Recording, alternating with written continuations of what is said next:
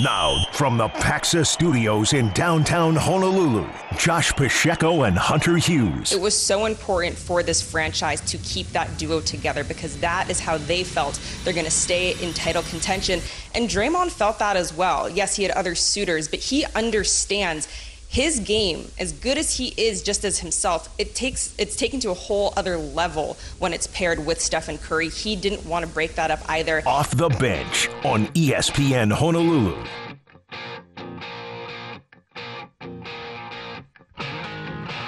Yeah, we are 3 hours in to the NBA's free agency period, and so far, I mean, the first name that came out was Draymond Green. He's staying. So far, meh. I agree. Today was a day of action, but not really surprising action. Yes. There maybe is one, maybe two things that I think kind of stand out, and we'll get into those because we've got, I'm sure you heard it on SportsCenter just a minute ago, our first max contract of the summer goes to Fred VanVleet, the now former Toronto Raptor, who will be with the Houston Rockets. Does he have the most fun name to say in all of sports? VanVleet. I'm sure there's better. VanVleet sounds cool. You have to say it fast. VanVleet. I think it sounds better when he hits threes. VanVleet for three. Yeah. But see, downtown for VanVleet. I don't have the experience in calling Fred VanVleet's name. Me neither. So I couldn't say if it sounds good or not. I mean, Mo Bamba. That's true. I think is the leader in the clubhouse right now of cool names to call in a game. I think the other surprise is that Kyrie Irving's not going anywhere. He's staying in Dallas, but we'll talk about him in a little bit. Let's start with Draymond Green. I mean, his name was the first to come up right as the clock struck noon our time, 6 p.m. Eastern. He's staying put in Golden State, 4 years.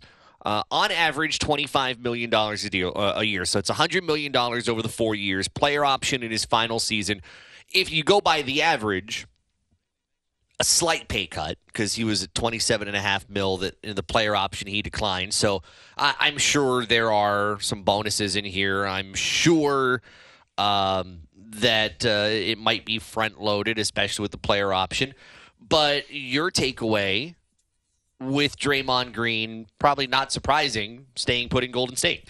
Yeah, similar to that audio at the top of the hour. And that was Kendra Andrews, by the way, on NBA Today on ESPN television. Similar to that little clip, as much as there were possibilities out there, it was hard for me to wrap my mind around there being a good fit for him, one, and then two, another front office out there in the league that would be willing to give him more money than what Golden State would eventually give him. Even though it's less than that, I think it was a 1-year player option, correct? The final year, yes. Yeah, so technically per year he lost a couple of million in that, but it guarantees him another 4 seasons with Golden State. And Golden State is this modern era's version of the Spurs or the 90s Bulls, the early 2000 Lakers, where they're trying to keep the dynasty together for as long as possible because they work as a unit. Right. So if we know that, they certainly know that. Some would say, and I'm one of them, $100 million over 4 years is a lot for 4 points a night. But what he means to Golden State and what he can provide that team, enhanced production, his plus minus whenever he's on the floor, they care about all of that over there. So there's a lot more equity, I would think, in Golden State for Draymond than really anywhere else. Yeah, to me, on the surface, it would sound like Draymond needs Golden State more than Golden State needs Draymond.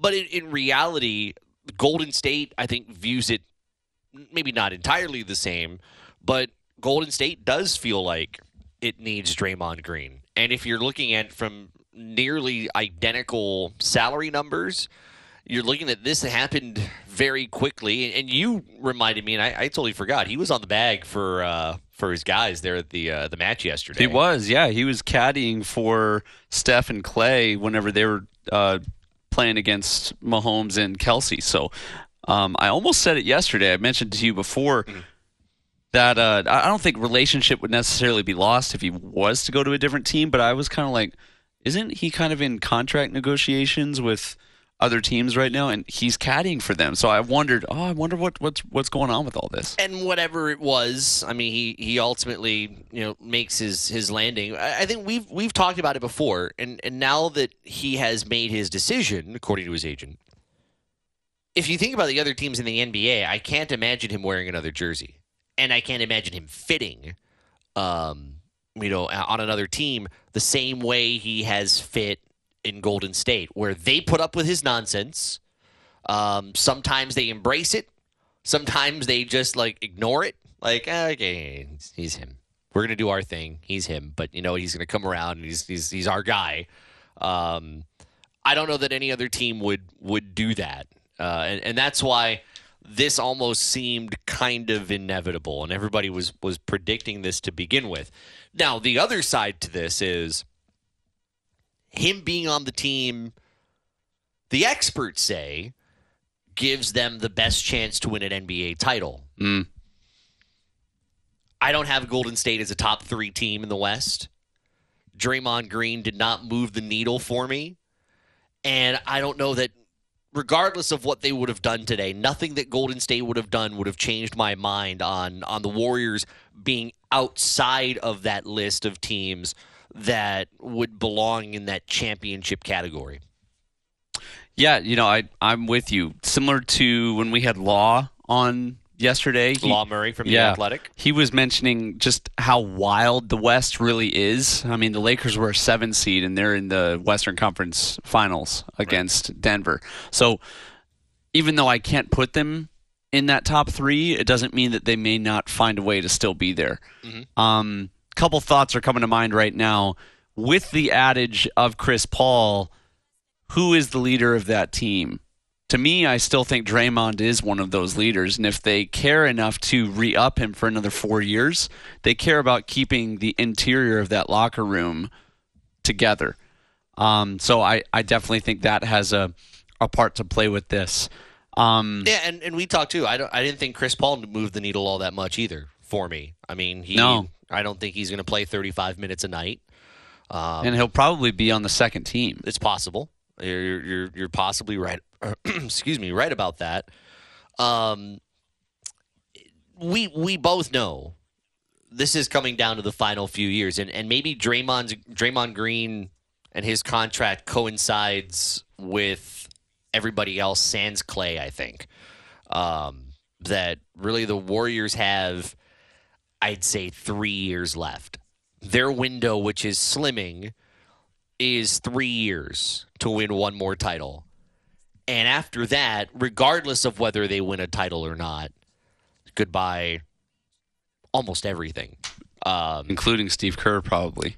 Probably, if he's not gone sooner. Yeah. I mean, there are some people wondering if he'd leave now. But, Golden State being first, really getting in out of the gate with Draymond and, of course, Chris Paul, it really kind of catches the headlines. I think the other headline, I'll go with Fred VanVleet. He's got a max contract, and that is the first max contract here in the summer. 3 years, $130 million. He leaves the Toronto Raptors to join the Houston Rockets, a Houston Rockets team that won 22 games last year. They were 22-60. They were really young. They had Eric Gordon for a period of time, and then they got shipped to the Clippers. The Clippers ended up cutting him to save some money. Not to say that Fred VanVleet gives them 20 more wins, but for a team that had so little experience last year, here comes a veteran at the age of 29 in the height of his career on a deal that will get him on average over $40 million a year. It's crazy. Yeah, after he left Toronto when Kawhi Leonard left Toronto, I should say. Kind of lost sight of what was going on above the border a little bit, but he certainly emerged as the star from there. And I think the Rockets are kind of in a similar situation that they were with Harden a few years back, where they're trying to create something around a guy like this. I don't know, Josh, does it change the narrative for you for Houston, or are they going to maybe jump from a 20-win team to maybe a 40-win team? Definitely not. I don't know that they don't go from 22 to 42. It's going to take a lot more, and I think this is probably the start. I think Houston's playing the long game as compared to the short game. And I think we'll see what they do in the offseason next year, but I think this is the start.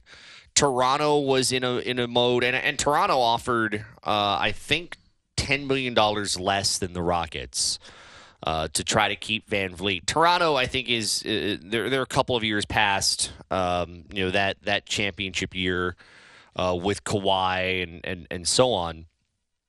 Van Vliet was the second leading scorer there in Toronto behind Pascal Siakam. I think the Raptors right now are potentially looking at a lottery pick next year. And I also think Houston is projecting as a lottery pick next year as well. Yeah. But if you've got a score, Van Vliet, I think, can get you to 20-plus points per game. You can draft someone really good out of that. Out of the next year, out of the lottery. The Rockets can trend upward. Bronny? Maybe. I won't go as far as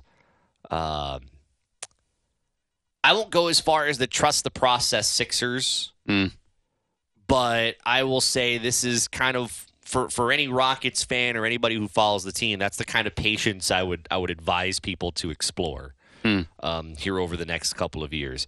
We're following everything. Adrian Wojnarowski is the only he's the only person I have an alert on Twitter.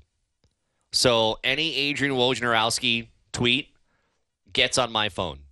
Wow. Immediately. No one else. Not Schefter? No, not Schefter, believe it or not. And not even your co-host? No offense.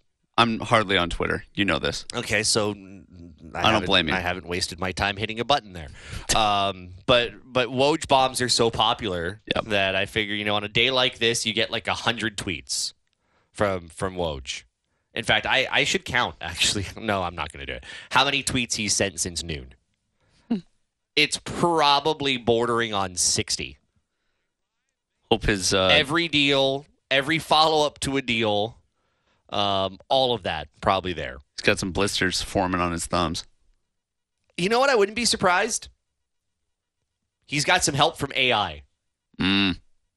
Or certainly audio to text. Probably. Talk to text. Oh, because he's also on set, too. Yeah. Well, I mean, they just wrapped up. ESPN wrapped up their free agency special, but he was on set.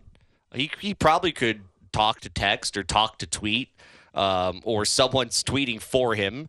I wonder how the battery is on his phone. Do these guys have to charge like the rest of us? Or he's got one of those external ones if he was smart. I don't know a whole lot of the AI stuff. I've chosen to avoid it because don't take my job. Yeah. Josh isn't a fan of that. I don't want AI taking anybody's jobs in this business, but I don't know, ChatGPT, could that send tweets? I don't know. Yes. I haven't looked into it. Oh, it can? I'm sure they can. Not that I'm endorsing going there, but I'm sure he's got some help. The other team we'll talk about a little bit later. I like what the Lakers are doing here in free agency. They've brought back a guy like Rui Hachimura. They're adding a little bit of depth to their bench. So we'll talk about that a little bit later on. It's a busy show.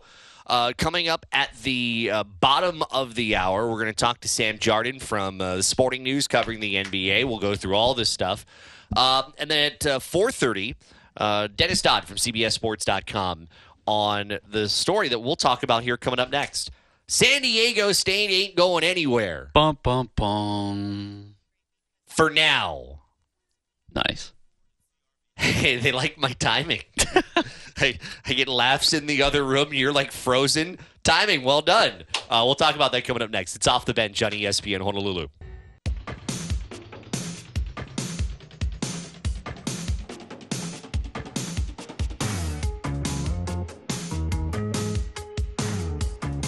All right, Sam Jarden from Sporting News coming up in about 13 minutes. It's Off the Bench here on ESPN News, ESPN Honolulu, ESPN News. Hopefully we haven't gone that low. Wow.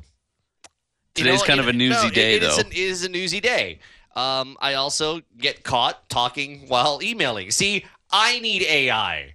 If I'm going to send emails while talking, I need AI. Can we ChatGPT? Can we catalog that audio right there? Yeah, just for later. Please do. I just went in the last 5 minutes from saying I don't want that to maybe I should. Tell you one thing, AI in its current form, I'm beating that thing in one-on-one 100 out of 100 times. In what though? In basketball. Guard me. Bring it. You're saying. You put a computer out there with ChatGPT open, I'm scoring on that thing 100 times in a row. I was hoping you were actually going to say Allen Iverson, and then I would just knock that down. Different AI. Yeah. He's the answer. The big news today, at least for us, is that San Diego State is not leaving the Mountain West. Crazy. At least not right now. Pete Thamel first reporting from ESPN that they are intending to tell the Mountain West that they are committed to the Mountain West, at least as far as until they get some kind of offer. But there is none. And today was the deadline for them to make a decision to leave and only have to pay $16.5 million.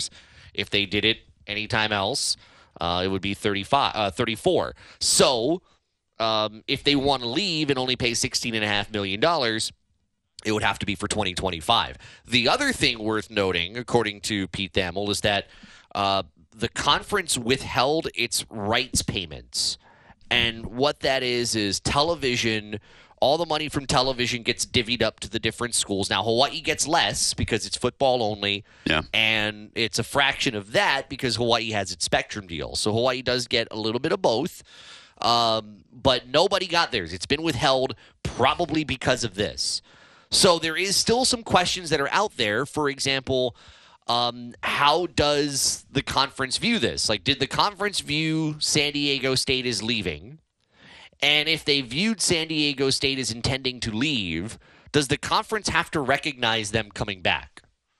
Or does the conference believe, they're already here, whatever, we don't have to say anything, but, okay, we're moving on with San Diego State. But we've talked about this so much, and there were people who did not believe me when I said it. You kind of believed. Yep. You stuck by me when the callers were like, I think San Diego's gone. There's no chance they're coming back. And I said to people, 30% chance. There is a chance. It is getting dimmer and dimmer for them, and I think they knew it. Pac-12 didn't have a TV deal, and they won't have one for 3 weeks at least.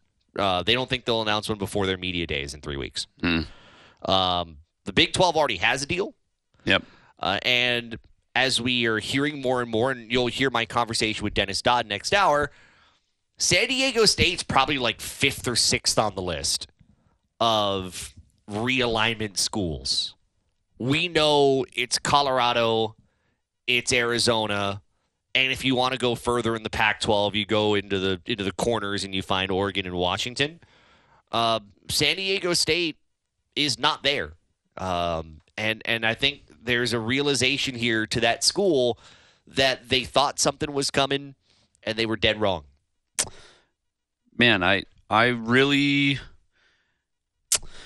This narrative developed over time, Josh. At first, when we were first talking about it, it was almost a sure thing. When we had Gloria Navarez on, 3 weeks ago? Something like that. It was at least perceived from us that it was a sure thing from what she was saying to us in that conversation.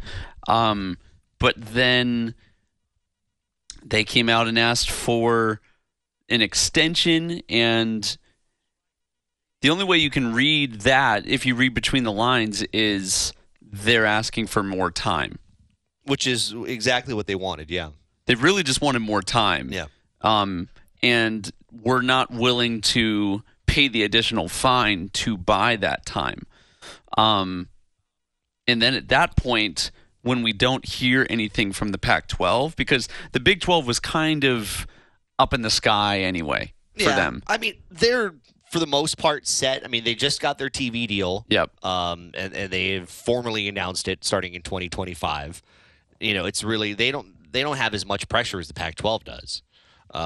It's just figuring out who do you get in 2020. And I think the Pac-12 deal, I think the Big 12's waiting on the Pac-12 deal to see what they can actually go after. I think the other realization for San Diego State is it is very likely that the Pac-12 deal, what you'd get per year, would probably be less than what you'd have to pay the Mountain West to leave. Exactly. They would be lucky to break even. That's what I was kind of observing as well. And we don't have all of the intel to make a true educated guess on that, but that's the way it seems right now. It would cost them more to leave the Mountain West than it would to join the Pac-12. You know what this does for me too is this puts the Mountain West and not just the Mountain West, but I think it puts other Group of 5 conferences in a position of power. If as long as San Diego State is there, and I don't think it's permanent, but I also don't think I don't know who would come through and be like, hey, we want you and we value you. I don't see the Pac-12 doing it. I don't see the Big 12 doing it. So I feel like San Diego State's probably going to be in this for the long haul. But I think Group of 5 conferences win here today. I think if the Mountain West really wanted to, I think the Mountain West could be a player. Yeah. In expanding. I think the NCAA is actually more for Group of 5 conferences than we might have previously thought. When you think about the expansion of the college football playoff to 12 teams, right, one of those first 6 conferences is a Group of 5 conference winner, right, the highest ranked one. So they're wanting to bring in the Cincinnatis, the UCFs of the past few years. If you look at what they're trying to do on the basketball side, too, the NCAA is seriously considering expanding 64 teams to 90. I hate that. I'm not a big fan of it either. However, they're trying to create more opportunities for smaller schools. Yeah. Yeah. I see the attempt. I don't think it would work. And we can talk about that a little bit later on. Yeah. My concern is, how does the Mountain West want to proceed? Because I do think they could be a candidate to expand. My concern is, if you expand, do you have a need for a football-only school? That is the only, and granted, it is projecting to a place that we don't know. And you're hinting about UH. Yes. Yep. If you find a way to expand and you're able to say, I don't know if it's possible, but let's say Stanford, Cal. I don't know what's going to happen to Stanford and Cal here. Yeah.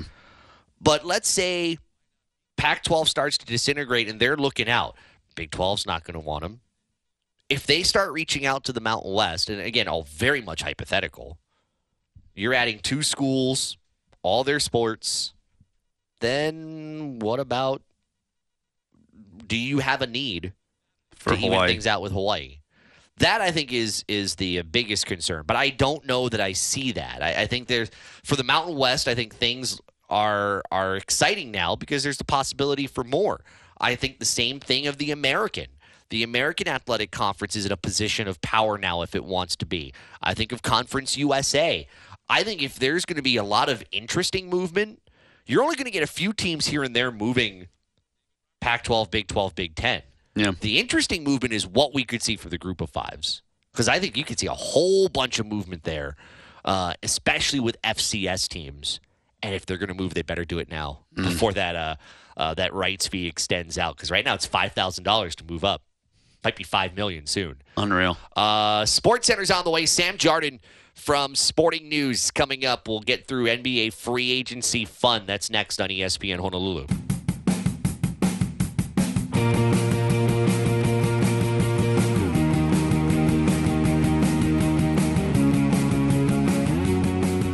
Our Zephyr Insurance text line is at 808-296-1420. You can get in touch with us there as we have been spending some time on San Diego State, staying in the Mountain West, what that means, I think, for Hawaii, what that means for the rest of the conference. We'll get back to that coming up in a little bit, but we have been in free agency mode in the NBA for the last 3 hours and 33 minutes. And as we go to the Aloha Kia hotline here on ESPN Honolulu, we welcome in Sporting News NBA writer Sam Jarden. Our Aloha Kia hotline brought to you by Aloha Kia. At Aloha Kia, you know a guy. Go to alohakia.com. We were talking at the beginning of the show, Sam, that it seems like not a lot has changed. The dollar figures have. Some of the teams and names remain the same. I think the biggest one that has been the big changes is Fred VanVleet. But here in the first 3 hours and 33 minutes or so, what's been your big takeaway from some of the free agency movement here?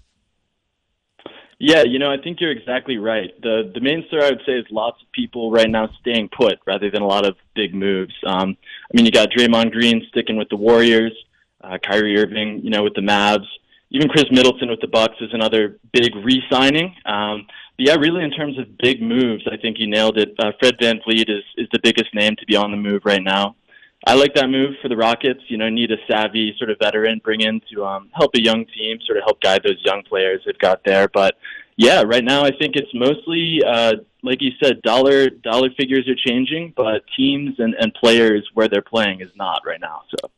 Let's start with Draymond, and I also want to talk to you about the Sixers situation. We'll do that in a little bit, but let's start with Draymond because it really didn't sound like any other place would have been a fit for him. He really needed Golden State.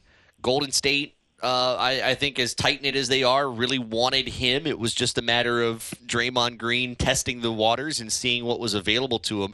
But him coming back, Chris Paul being there as well, how do you see that fitting together? Yeah, keeping that core three of Draymond, Steph Curry, and Klay Thompson was definitely the number one priority for the Warriors this offseason, and they managed to do that. It came at the cost of Jordan Poole obviously leaving for Washington, but they kept those core three together, which was their number one objective, and I think it'll be good for them. How Chris Paul fits into things is going to be really interesting. You already have Steph Curry as one of the elite point guards in the NBA, more of a shooter. Chris Paul obviously more of a playmaker. I think, the offense will probably run pretty similarly. It'll be interesting to see where they sort of slide Chris Paul in as the one, and maybe they'll have Steph and Klay kind of playing off of them more as shooting guards. But really keeping Draymond was so crucial, not only for, the locker room, but just the way they play on the floor, the pick-and-roll game with Steph Curry. They can continue to do that. So I think they achieved what they wanted to do, which is keep the continuity, which has brought them 4 championships, in the last decade or so. So yeah, I think they've done what they wanted to do, and it'll be interesting to see how Chris Paul fits in. But we'll just have to wait and see. Can't see until they actually get out there on the floor. And the other part of it too is you talk about those names, but you got to talk about their depth as well. I mean, Wiggins is still there. He's got upside. They do lose DiVincenzo. But depth-wise, Golden State seems, even with the loss of Poole, Golden State seems to be okay. Yeah, I agree, definitely. They've pushed the finances kind of to the brink, but I think Poole leaving helped them out a little bit there. It gave them the leeway to kind of rework Draymond's deal a little bit, bring him back. And yeah, they still have most of the same core that led them to a championship 2 years ago, including Wiggins. Like you said, he's a really underrated guy on that team. And yeah, the addition of Chris Paul, if you're going to do a straight swap of Poole and Chris Paul, I think, Chris Paul's a really savvy guy that's proven, he hasn't gotten over the final hurdle yet, but he's proven he can be a really impactful player in the playoffs, and that's where they see themselves. There were some questions about, are the Warriors going to have to really overhaul things? And I think they've pretty resoundingly answered no. We still like what we've got. We know we can rely on these guys when it counts. And I think they're definitely, continuing to push for success rather than trying to, maybe have a slight rebuild. I don't think anyone thought it would be a total rebuild, but they're still competing for championships. I think that's the message they're trying to send. One piece of news that just came down here, Dennis Schroeder is going to the Toronto Raptors, leaving the Los Angeles Lakers. Career average 14 points per game over 10 seasons. But this kind of on the heels of something he said to I don't know what outlet he said it to, but he basically didn't feel like LeBron James and Anthony Davis didn't do enough to get back at Draymond Green because they felt like Draymond Green is the word that's used here in this piece is bullying. But Schroeder was, an interesting depth piece for the Lakers. He now goes to the Raptors. Is that surprising? I think they moved really quickly to replace Van Vliet. Obviously, Van Vliet went to Houston. They needed to fill that void. And I think, they needed a point guard who, like you said, he's not going to be the guy, but he's a steady hand. He can play a role in close games. He can get hot from deep. And he was on a great contract for the Lakers. The Raptors had to pay him a little more, but I still think they got him on a good deal. Looks like it's 2 years, $26 million. So for a contributor as a point guard and an offense that's going to be younger, I think for the Raptors with Van Vliet moving on, I think it's a good fit. It's a good price, and I think they'll like what they get from him. Sam Jarden covers the NBA for Sporting News. He joins us courtesy of the Aloha Kia hotline here on ESPN Honolulu. Sam, we're going to keep our attention in the West just for a second. Do you see any of these free agent moves making all that big of a difference in the West in taking down Denver? Because to me, Denver is still unquestionably the number one. Absolutely. I think until another team sort of dethrones Denver after the really incredible postseason run they had this year, they're going to be the team to beat. I think, the Warriors is an interesting case of how they'll sort of answer after a down year by their standards, which, only winning one playoff series is still not that bad. But I think, absolutely, Jokic has shown that he can really he can just step up in such a huge way and contribute all over the floor in the postseason. He's proven that this year. I think absolutely they're the team to beat, and they have the pieces and they have the sort of continuity ahead that they can continue to be the team in the West and maybe even the NBA as a whole for a couple years to come. I want to turn to the East a little bit because Philadelphia has been one of the teams to look at here over the last couple of days. Not necessarily because of free agency, but because they have James Harden, and he is a potential guy that can get traded here. What is likely? It seems like the relationship between Harden and the Philadelphia 76ers is progressively looking like it's not as great as it maybe could have been. What do you see as the likely scenario here for Harden and the Sixers? Yeah, Harden, I don't think Harden wants to stay in Philly much longer. Basically what he did is he opted into the final year of his contract recently, but that did was sort of force Philadelphia's hand because at the end of the season now he's guaranteed to become an unrestricted free agent. And if the Sixers want anything in return for him, they're going to have to deal him this offseason or before the trade deadline. So, I think he clearly wants a trade. He wants out, and it's not a new story for him. He's been requesting a lot of trades in the last few years of his career. He's bounced around a lot, and it's never really seemed to click. But yeah, I think he's looking to join a contender. Certainly, he doesn't want to. There was some talk that he would maybe return to Houston, but now that Fred VanVleet is in Houston, that's completely off the table. I think even before VanVleet joined the Rockets, Harden definitely wants to play for a contender. He's not really looking to walk into a rebuilding franchise. So, right now I would say the front runners seem to be the Clippers and the Knicks in terms of interest around James Harden. The Clippers seem to be kind of inching ahead in that race. Harden is from LA, so he's familiar with the city. I think he'd enjoy playing there. But it's kind of interesting to see what the Sixers will be able to get for him. He is an aging veteran. He's proven he can still perform well in the playoffs at times, but a little inconsistent. And yeah, I think what they get for him is going to be interesting because they're going to want to get a lot. Daryl Morey is going to want a big return. Not sure if he's going to get everything that he wants out of James Harden. So, are you swinging at the pitch, if you will, that potentially there's something going down between Portland and the Sixers, with the Sixers not picking up Maxi's deal and they're trying to move Harden? Are you biting on that at all? That's a good question. I'm not sure.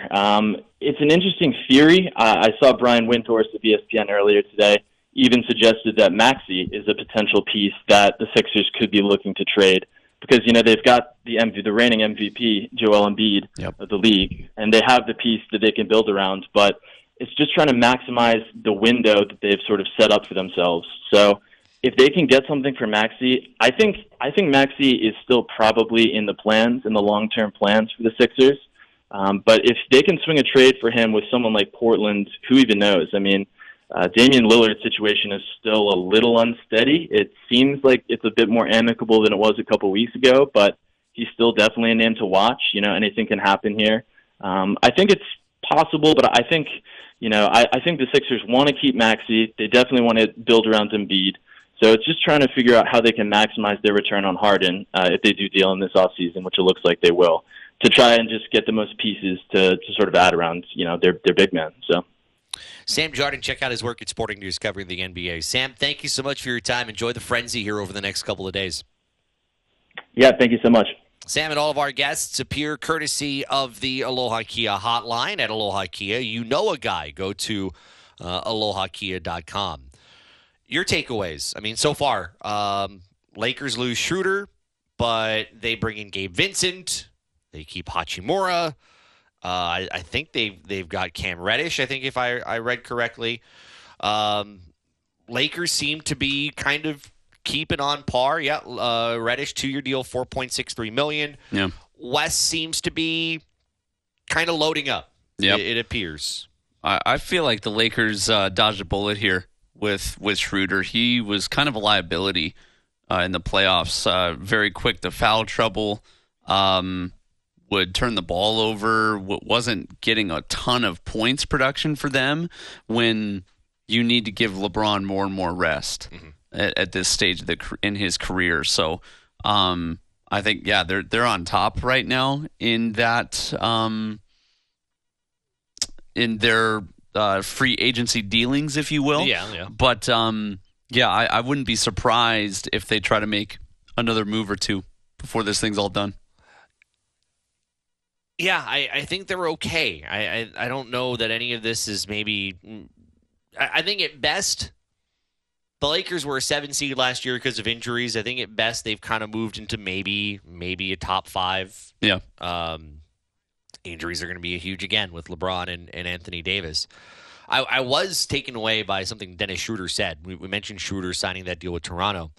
He felt like it was hard to do to stand up to Draymond Green when they had that Warriors-Lakers series. Yeah. Because he didn't feel like AD and LeBron would because of their friendship with Draymond.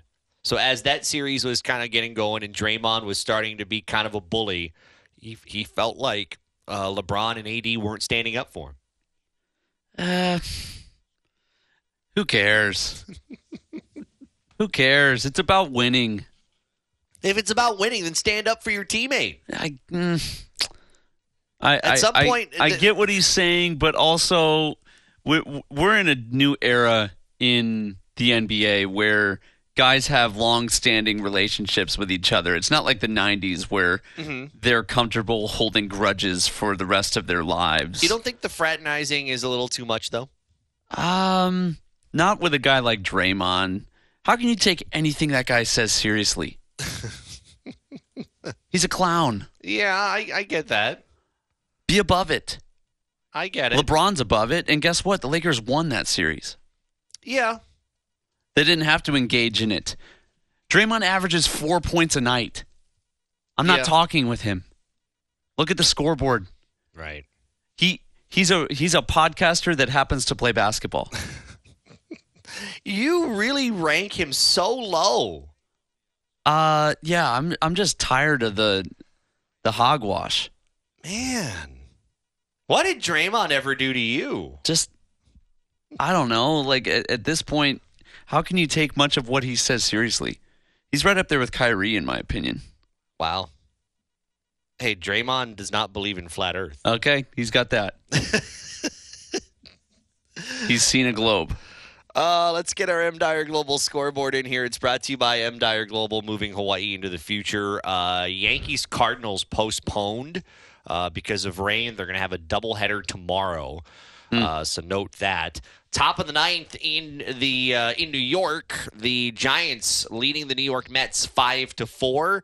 It's funny. I was looking at my my app earlier, and it looked like it was different. It's 5-4. It seemed like the Giants were losing for a while. Top ninth. That's on our sister station, CBS 1500. Top 8 in Pittsburgh. Milwaukee leading the Pirates 7-4. Going to the bottom of the 8th in Atlanta. This is a close game. Braves leading the Marlins 16-4. You never know nowadays. Bottom 6, Astros 5, Rangers 3. Going to the 6, Dodgers 5, Kansas City Royals 2, and they are underway. And by the way, the Royals traded Aroldis Chapman to the Texas Rangers. He gone. He is. He's on a contender now. Diamondbacks, Angels, no score, top 1. That's your M. Dyer Global scoreboard. M. Dyer Global moving Hawaii into the future. It's Off the Bench on ESPN Honolulu.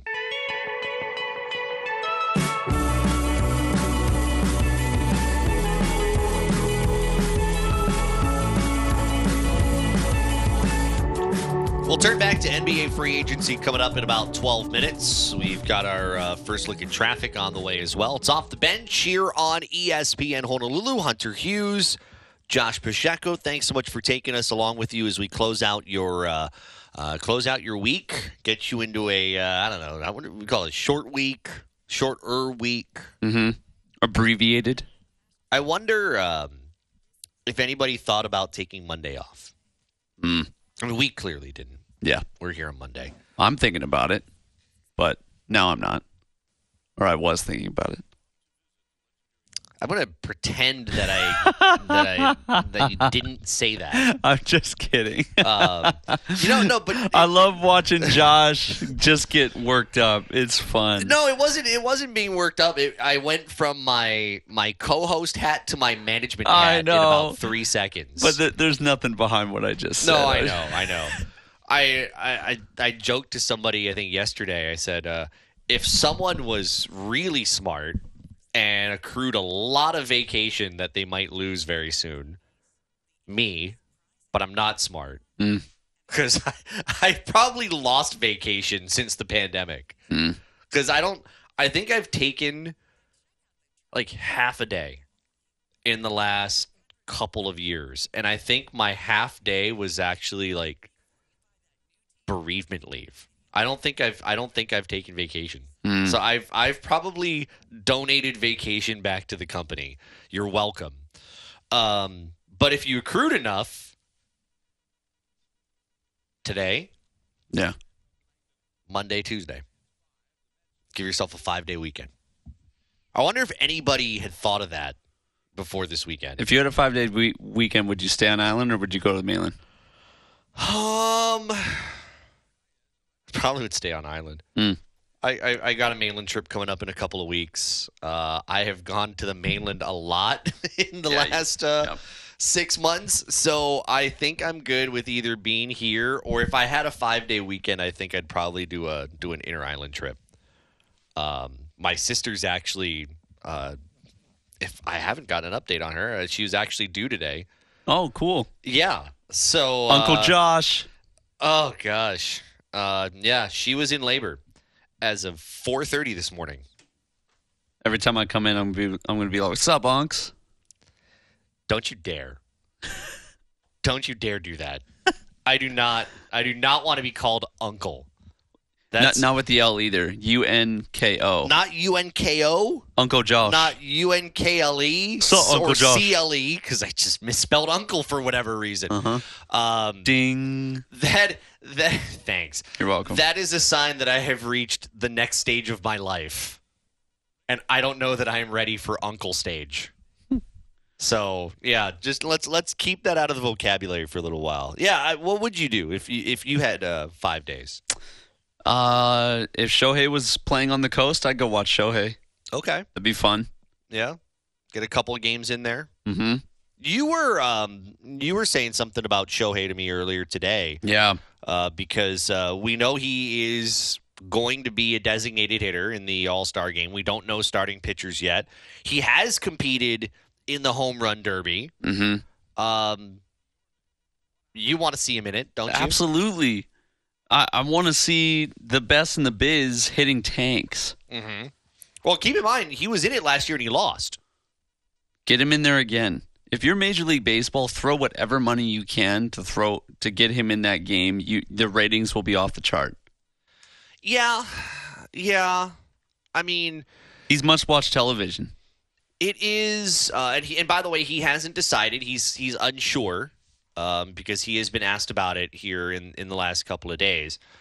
The one thing that Major League Baseball has done right with that, as compared to the most comparative thing, is the slam dunk competition in the NBA's All-Star Weekend, is that nobody that's an A or B ranked player or rated player would ever compete in the slam dunk competition now. Yep. Way back when, yes. Totally different. Now, take a guess as to who's in the slam dunk competition. You'd have a really hard time. At least Major League Baseball has had its stars kind of taking away the myth that if you compete in the home run derby, it's going to mess up your swing and you're going to struggle in the second half of the year and it's not going to be worth it.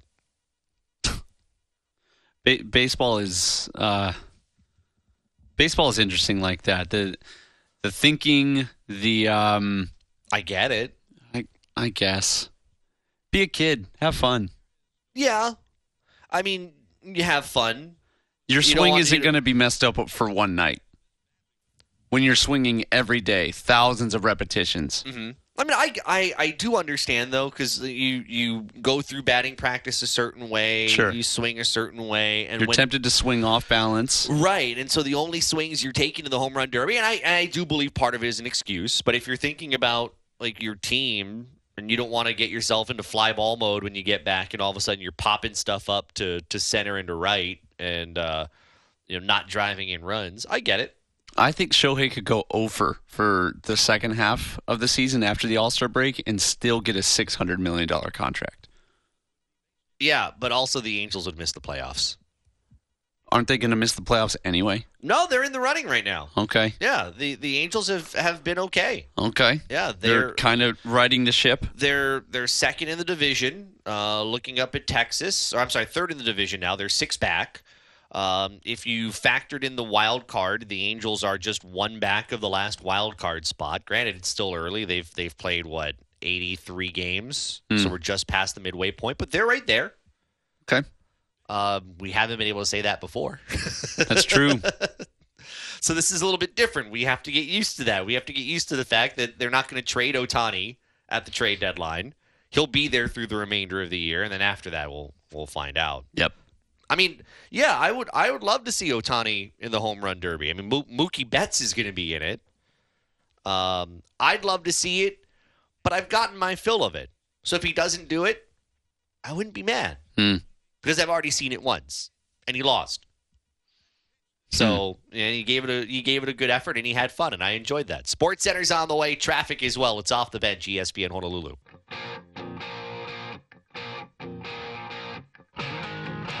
3 years, $126 million for Kyrie Irving. And as I hear Tim McMahon earlier on ESPN television on their NBA free agency special, the first question I'm asking myself, Hunter, is did you not watch the last half of last year? Yeah, or the last 5 games?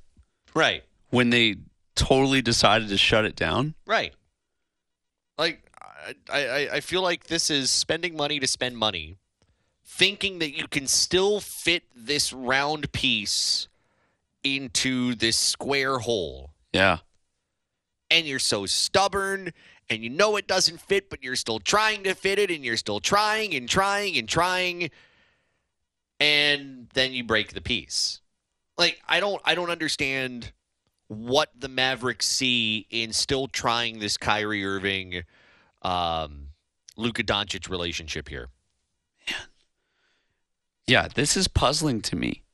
Why would you shut the season down last year if you're not going to trade this guy? Mm-hmm.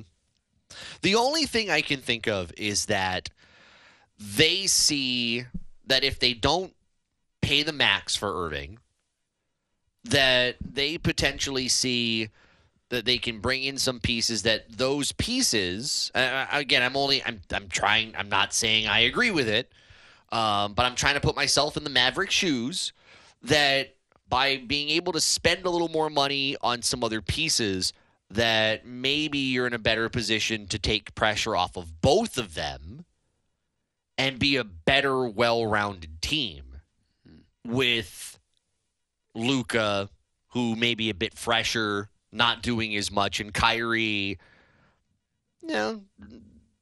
being Kyrie. Yeah. I disagree with the idea completely because, as we kind of alluded to start the segment, do we know who these guys are? Luka Doncic wants the ball in his hands at all times. Luka Doncic will do practically anything once the ball in his hands is in his hands. Kyrie Irving can make a lot of plays. They don't fit. And you can find role players to put next to him, and they won't fit. You know who wants the ball in their hands at all times as well? Is Kyrie Irving. Mm-hmm. Yeah. It's not. It doesn't fit. No.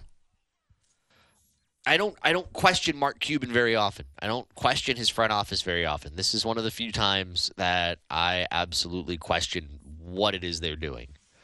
So this is one of the big storylines, and this is interesting too because Kyrie had several meetings lined up with teams like the Lakers and others. Some of them were remote, but he had suitors. I don't know how much they were willing to pay him, if they were willing to go up to what the Mavericks did.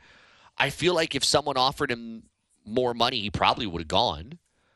But he didn't. He stayed right where he is in Dallas. Now, remember, he also tried to recruit LeBron to Dallas. Swing and a miss, my friend. That's not happening. In fact, you were reading earlier something he said on social media about his agent, Rich Paul. Yeah. From Clutch Sports. Basically just applauding his efforts right now. And I didn't quite understand the context if I'm being honest. Okay. He was applauding him for just continuing to be him, H-I-M. But I'm sure he's hinting at a few other transactions. I think he's trying to allude to the fact that Rich Paul's the best agent out there. Which is also his boy. Yeah. From high school. LeBron saying on Twitter, and I quote, "And y'all still want to question, is Rich Paul is the H-I-M?" Lots of crying, laughing emojis, 6 of them. He then says, "It says a lot about you if you not feeling us. I told him less is more. It's plenty of us." Now, keep in mind, Rich Paul is this is where it gets weird for me. Rich Paul's an agent. Yeah. But I feel like LeBron is speaking as Rich Paul working with the Lakers, which he doesn't. But there are so many players that Rich Paul works with that you wouldn't be surprised if Rich Paul was working and kind of pulling the strings to go along with what LeBron has said publicly, that he's not going to interfere in the Lakers process. He's going to let them do what they do. They don't need to do a bunch. Just let them do what they do. Yeah. And I think he feels like Rich Paul did his job to make sure that all happened. I think that's what this is. Okay. Rich Paul, by the way, also dating Adele. Good for him. Good for him. Good for him. Let's say hi to John here at 808-296-1420. John, what's going on? Yeah, Rich Paul is the general manager pretty much for the Lakers, it seems. I don't know. But I'm actually calling about Kyrie. Yeah. So with the Mavs, they have to keep him. They lost so much to trade for him, and then to lose him now, they got nothing for it. And where did it go from there at that point? And so they're kind of stuck, and they gotta pay him. And they're probably gonna have to max him, which is really sad because you don't know how committed this guy is. Yeah. How long he's gonna last, and that kind of sucks for the Mavs, but they kind of dug their own hole by trading for him. Yeah, that's what I say. Yeah, that's a good point. I mean, but sometimes that's and John, thank you for the call. Sometimes that's also being stubborn. Mm. You trade a lot for him, and you feel like you can't end the experiment after over half a year. And CEOs don't like to admit that they're wrong. Right. And sometimes that is a big mistake. Sometimes the best CEOs know when they're wrong. That's right. And they know when to fix their own mistakes. Yeah. Their greatest asset is also sometimes their greatest liability, their egos. Mm-hmm. And if they can't get around that, they're gonna get penalized. And when you look at the Dallas Mavericks right now, Josh, even with Kyrie staying there, they're still not in the top 6 for me for the West. So. Lucky if they're in the top 7. I think the Pelicans are right there on that same level with them. Depending on Zion Williamson. Depending on that. Is what does being Zion mean? Oh man. We see you guys on the phones. We'll get to you at 808-296-1420. Yeah. What Zion is Zion? And who is Zion with at that particular time too? What a clown show. By the way, Zion still has time to make commercials. That's right. Just watched a Starry commercial on and post videos on social media of him dunking. Oh, I haven't seen those. Yeah. See, I don't have him on alert mode like I do with Woj bombs. Woj. Is that another John? It is another John. John number 2. Thank you for calling in. How are you? This is the Cubs fan, John. Hey. Gotcha. Hey, by the way, it's nice to remind the Cleveland franchise who's the boss, like we did again today.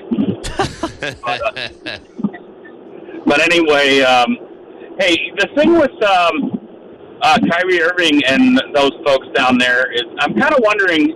I'm not sure. I don't know if I agree with this thinking, but I'm just thinking what they might be thinking is that these guys didn't have enough time to play together, where they could learn how to do it or something like that. And if they had more time, to develop or something like that, they could learn how to play together better and maybe get another guy. But hey, I'm rooting for Denver to repeat anyway, so I kind of don't mind if those guys don't do that well. But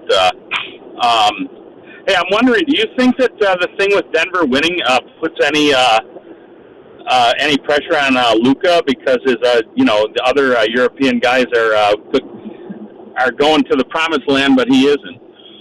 I don't think so. And part of why, and John, thank you for calling in. Thanks, John. Part of why I don't think this puts pressure on Luka is Luka's kind of in his own world sometimes. Luka's Luka. I don't think he worries about what Jokic has done. I don't think he worries about what anybody else has done. I think he worries about what Luka does. And Luka wants to win, though.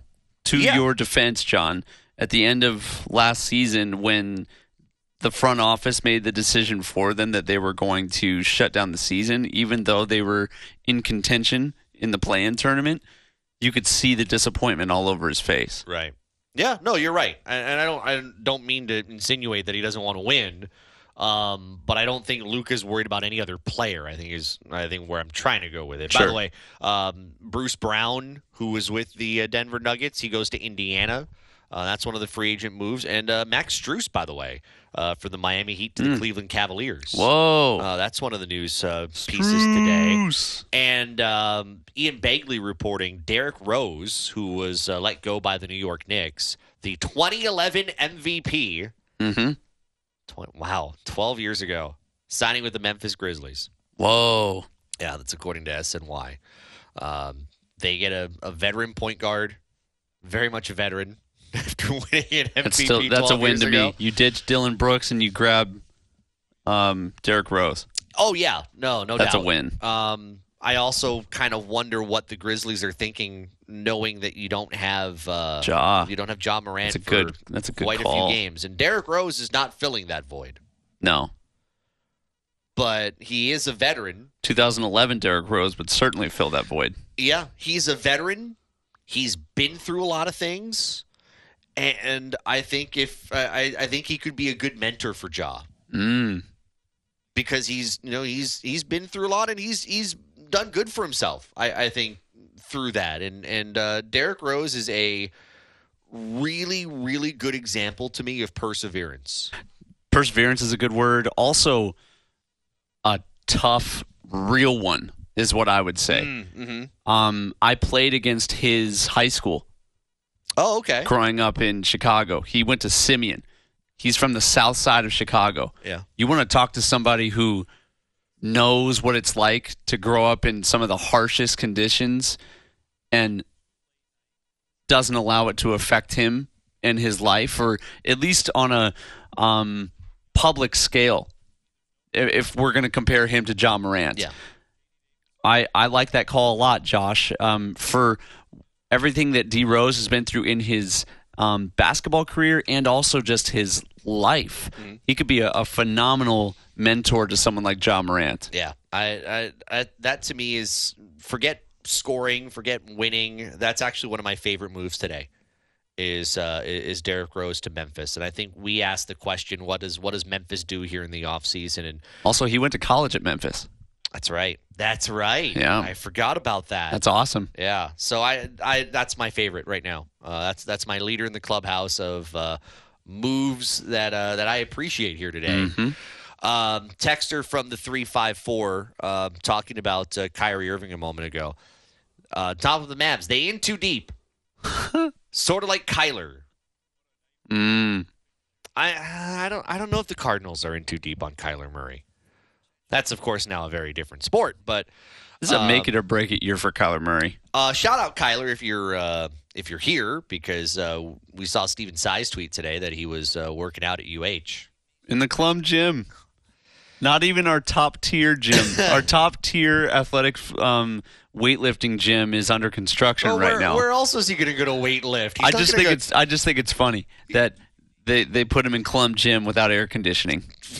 It's awesome. You think Kyler Murray was going to go to a random 24-hour fitness or something? No. I'm just saying he's not above it. No. That's cool. Yeah. Shout out if you're listening.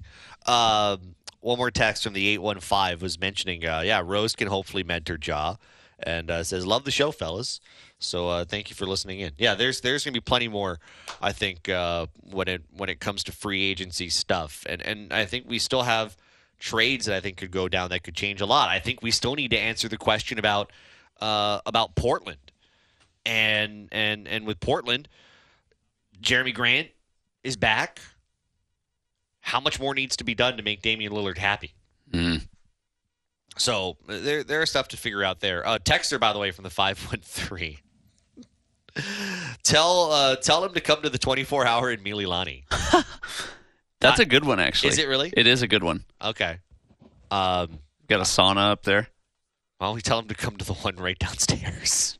I swear the one downstairs, that sauna is hotter than any other one on the island. Is it really? Yes. So do you get sunburn? Well, it's not sunburn, but do you easily burn from that? Not easily burn, but you question your decisions when you're in there. Ah, yeah. Like life. There we go. It becomes a mental battle very quick. Texter says Hunter and Kyler can steam it up. Next question. I don't even want to touch that one.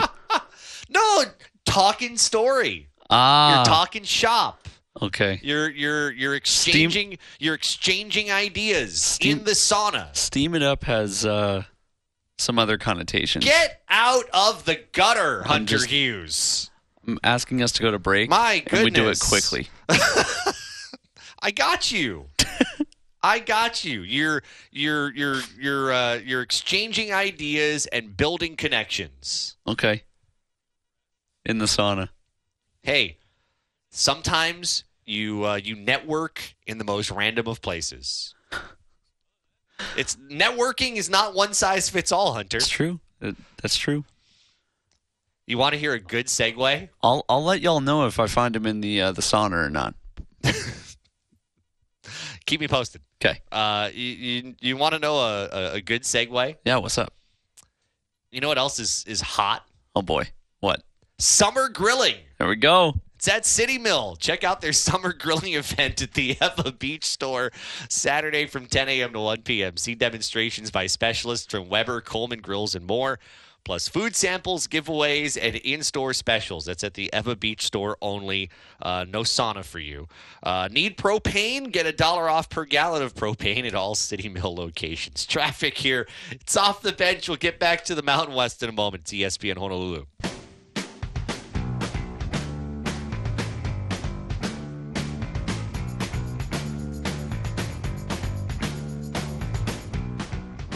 What did you just say to me during the break about Indiana Jones? And The Last Crusade was released 34 years ago today. Wow. Please tell me you've watched those. I don't believe I have. Oh, Josh. I could have. I don't remember. I'm getting lots of disappointed looks here in this room. Liz's jaw is on the floor in the other room. I was 2 years old. It doesn't matter. It's Indiana Jones, Josh. Hold on. Do you have any idea what this sound is? Dun, dun, dun, dun, Yeah, it's dun. the theme song to Indiana Jones. Okay. I know this because George Lucas wrote them. I watch TV. B, as a musician, we have played the Indiana Jones theme song. Yep. So it's a banger. John Williams. It is. He never misses. This is also noteworthy because I believe there is an Indiana Jones movie that is out today, right? Yep. The final Indiana Jones movie. Which they should have put it to rest a while ago. Why?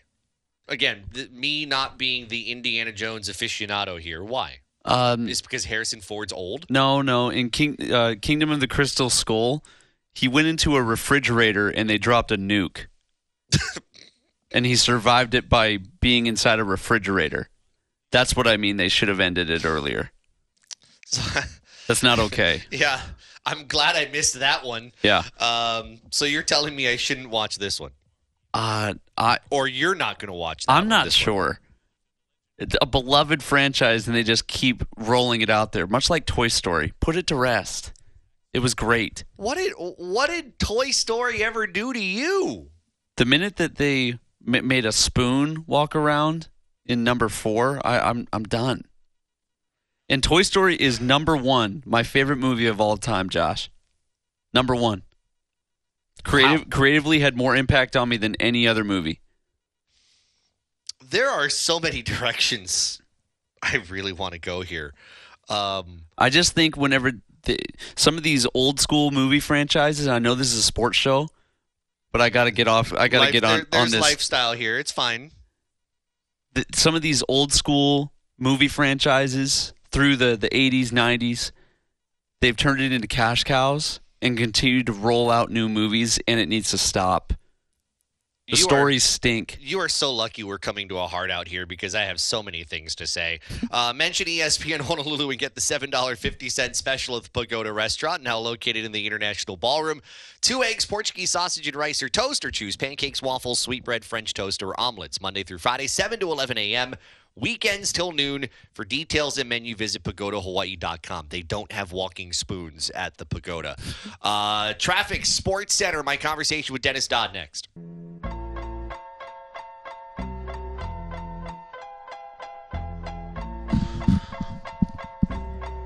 Folks, we have found Hunter Hughes' nerve.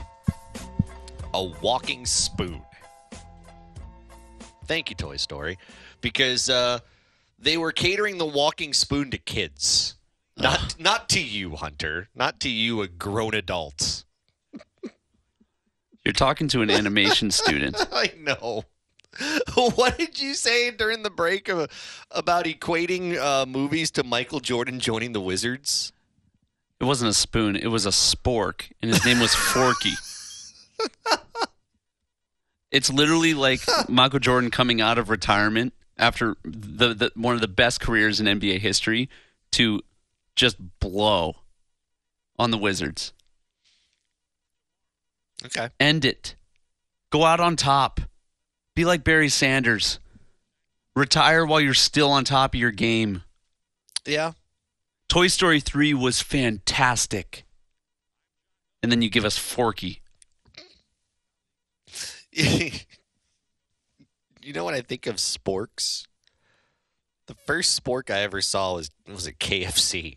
I think they had them with their bowls. Yeah, with the mashed potatoes. Yeah, haven't seen a spork since. Yeah, no, that's right, with their mashed potatoes. Yeah, those worked. Texter from the 233 via our Zephyr Insurance text line. Toy Story 4 was great. Hunter has a point of Indiana Jones, but Toy Story has not missed yet, according to this texter. And one more today. My conversation with Dennis Dodd's coming up in a few. Texter from the 348. The Star Wars franchise did it right. They killed Harrison Ford's character about 2 movies ago. It says, I agree that he is too old for another Raiders of the Lost Ark movie. I literally just told Josh in the break. He did.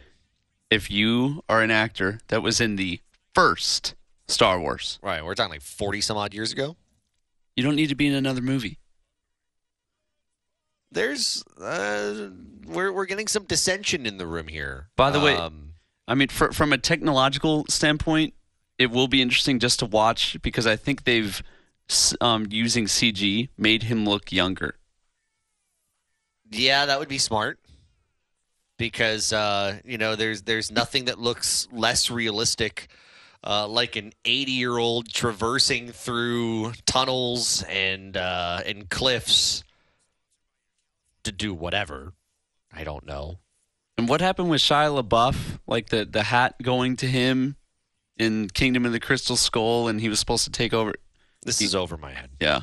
Haven't watched it. I know. All of our guests appear courtesy of the Aloha Kia hotline. Visit alohakia.com. At Aloha Kia, you know a guy. Earlier today, I spoke with CBSSports.com's Dennis Dodd. The news of the day, San Diego State staying put in the Mountain West for now. And I asked Dennis, what is likely the next play here for the San Diego State Aztecs? I don't know if there's any avenue in the Big 12. I know the parties haven't talked in weeks. And that would really be their only other avenue right now. It was all in on the Pac-12. It was going to replace USC and UCLA in Southern California. So I almost think it says more now about the Pac-12 process than it does anything about SDSU because they were all in. I mean, I think they would have come in at half a share or whatever the Pac-12 wanted to offer, but there may not be money in whatever deal the Pac-12 has for San Diego State. Does this necessarily stop San Diego State from potentially waiting for something from the Pac-12, whatever it may be, or is this, like I think you might have been alluding to, San Diego State saying, okay, we're going to commit to the Mountain West. We're not going to be entertaining anything for the near future? Well, you never say never. Look, this is the second time they've done this. They notified the conference years ago, I think it was 2013, that they were going to the Big East, and then came back crawling on their hands and knees when that old coast to coast Big East thing never worked out. Same thing here.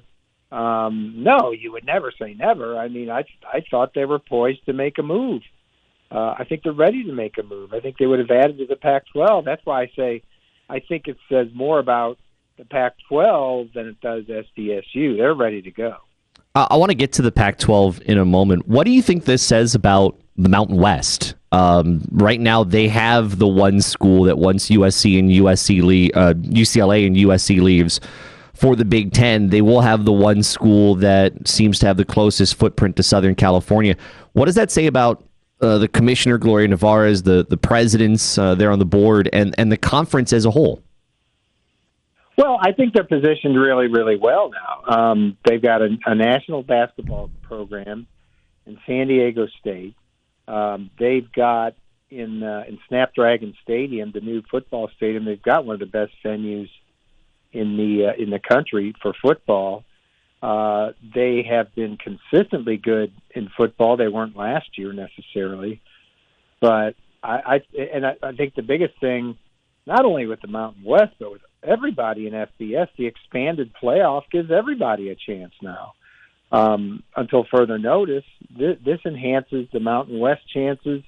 Obviously, it's most beneficial for the SEC and Big Ten, but with 12 slots, I got to think the best team in the Mountain West is almost assured of a spot every year. I may be wrong, but, I mean, imagine that. A Mountain West team in the college football playoff virtually every year. That says something. Does this put the conference in any potential expansion move here? No, I think the only expansion, and I don't know for sure, but I think the only expansion they were entertaining was if San Diego State left. And it was going to be really hard to find a school that was going to provide equal value. In other words, would be whatever it was, I think $5 or $6 million per year in this current deal with CBS and Fox. So that is a road they're glad they did not have to cross for now. Dennis Dodd joining us, CBSSports.com. He's with us here on Off the Bench, courtesy of the Aloha Kia hotline. Let's turn to the Pac-12. How would you characterize the health of that conference at the moment? It's uncertain. I mean, nothing's really changed from the time. Well, a lot's changed, but in terms of health, it's still a question mark from the time USC and UCLA announced they were going to leave last. In fact, it was a year ago today, I think, June 30th.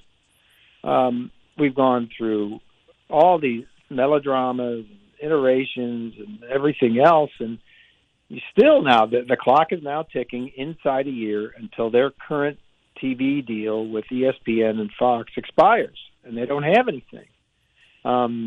You hear from industry sources that they don't think that the Pac-12 has anything of substance, and so then the question becomes: if they don't have a deal with enough money and or enough visibility for the current members to consider staying, then what happens? The Big 12. I wrote today that the Big 12 is really concentrating on Colorado and UConn for different reasons, obviously. I know there have been direct communications and talks with Arizona State, and Colorado.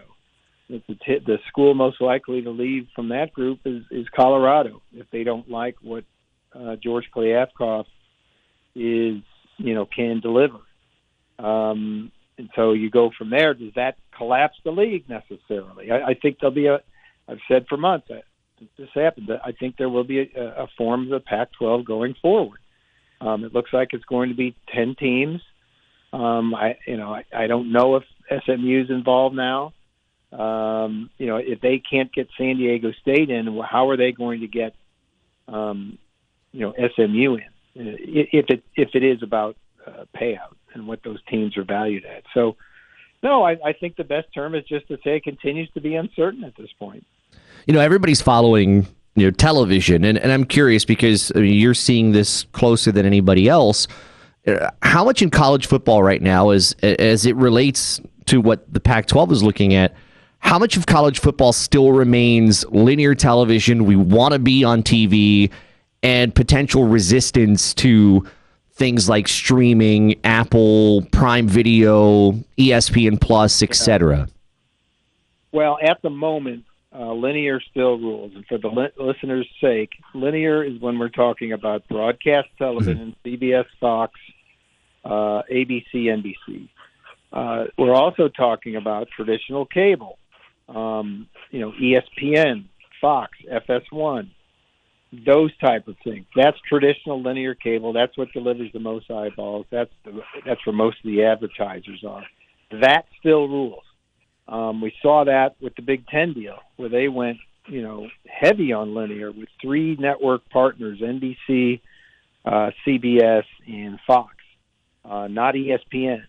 Now, that being said, streaming is coming, and it's coming in a big way. It just hasn't yet. Don't forget, I think over 30% of all the content in the Big 12 right now is on streaming, but that streaming is on ESPN Plus. If people don't think of that, it's like, I get a subscription for $5 a month and they watch some games. Significant amount of Big 12 basketball and football is on ESPN Plus, so it can be done. It will be done, but you still have to have those linear eyeballs, particularly in the Pac-12, where coaches and ADs, administrators, are in a situation where, okay, the money might be there, but will anybody see us play? And if they can't see us play, how do we recruit? We've seen how that's impacted the Pac-12, even with its existing deal, where the best and brightest talent on the West Coast has been poached. For whatever reason, DJ Uiagalelei, Bryce Young won a Heisman, Najee Harris, one of the best running backs in Alabama history. They keep leaving the West Coast in droves, and that never happened before. No matter how good the Pac-12 was or wasn't, the best players stayed home. Now they're not. Dennis Dodd joining us, CBSSports.com, here on Off the Bench on ESPN Honolulu.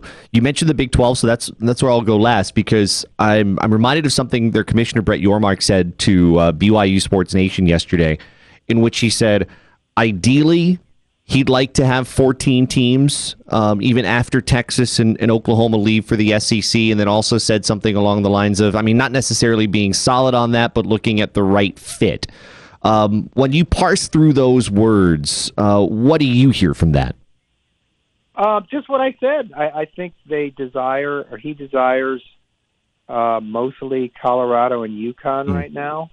I think UConn is going to be a heavy lift for the presidents in that league to approve, just because the football's terrible and the travel is going to be significant to rationalize getting in a national basketball program, because that's what Brett Yormark ultimately wants. I think he's on record as saying this. He wants to split the rights fees between football and basketball. He thinks basketball's undervalued as a whole, college basketball, and by the end of this current deal, which is seven years to go till 30-31, that there'll be a tremendous desire on streaming and elsewhere for college basketball.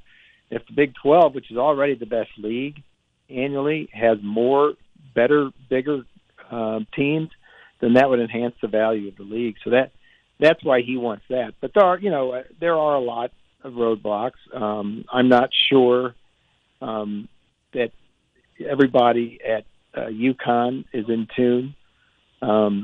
They might be. They might be all on fire to go to the Big 12. I'm not sure, and leave a comfortable home in the Big East. But we'll see. But I think their biggest three targets right now are Colorado, Arizona, and UConn. I'll put it that way.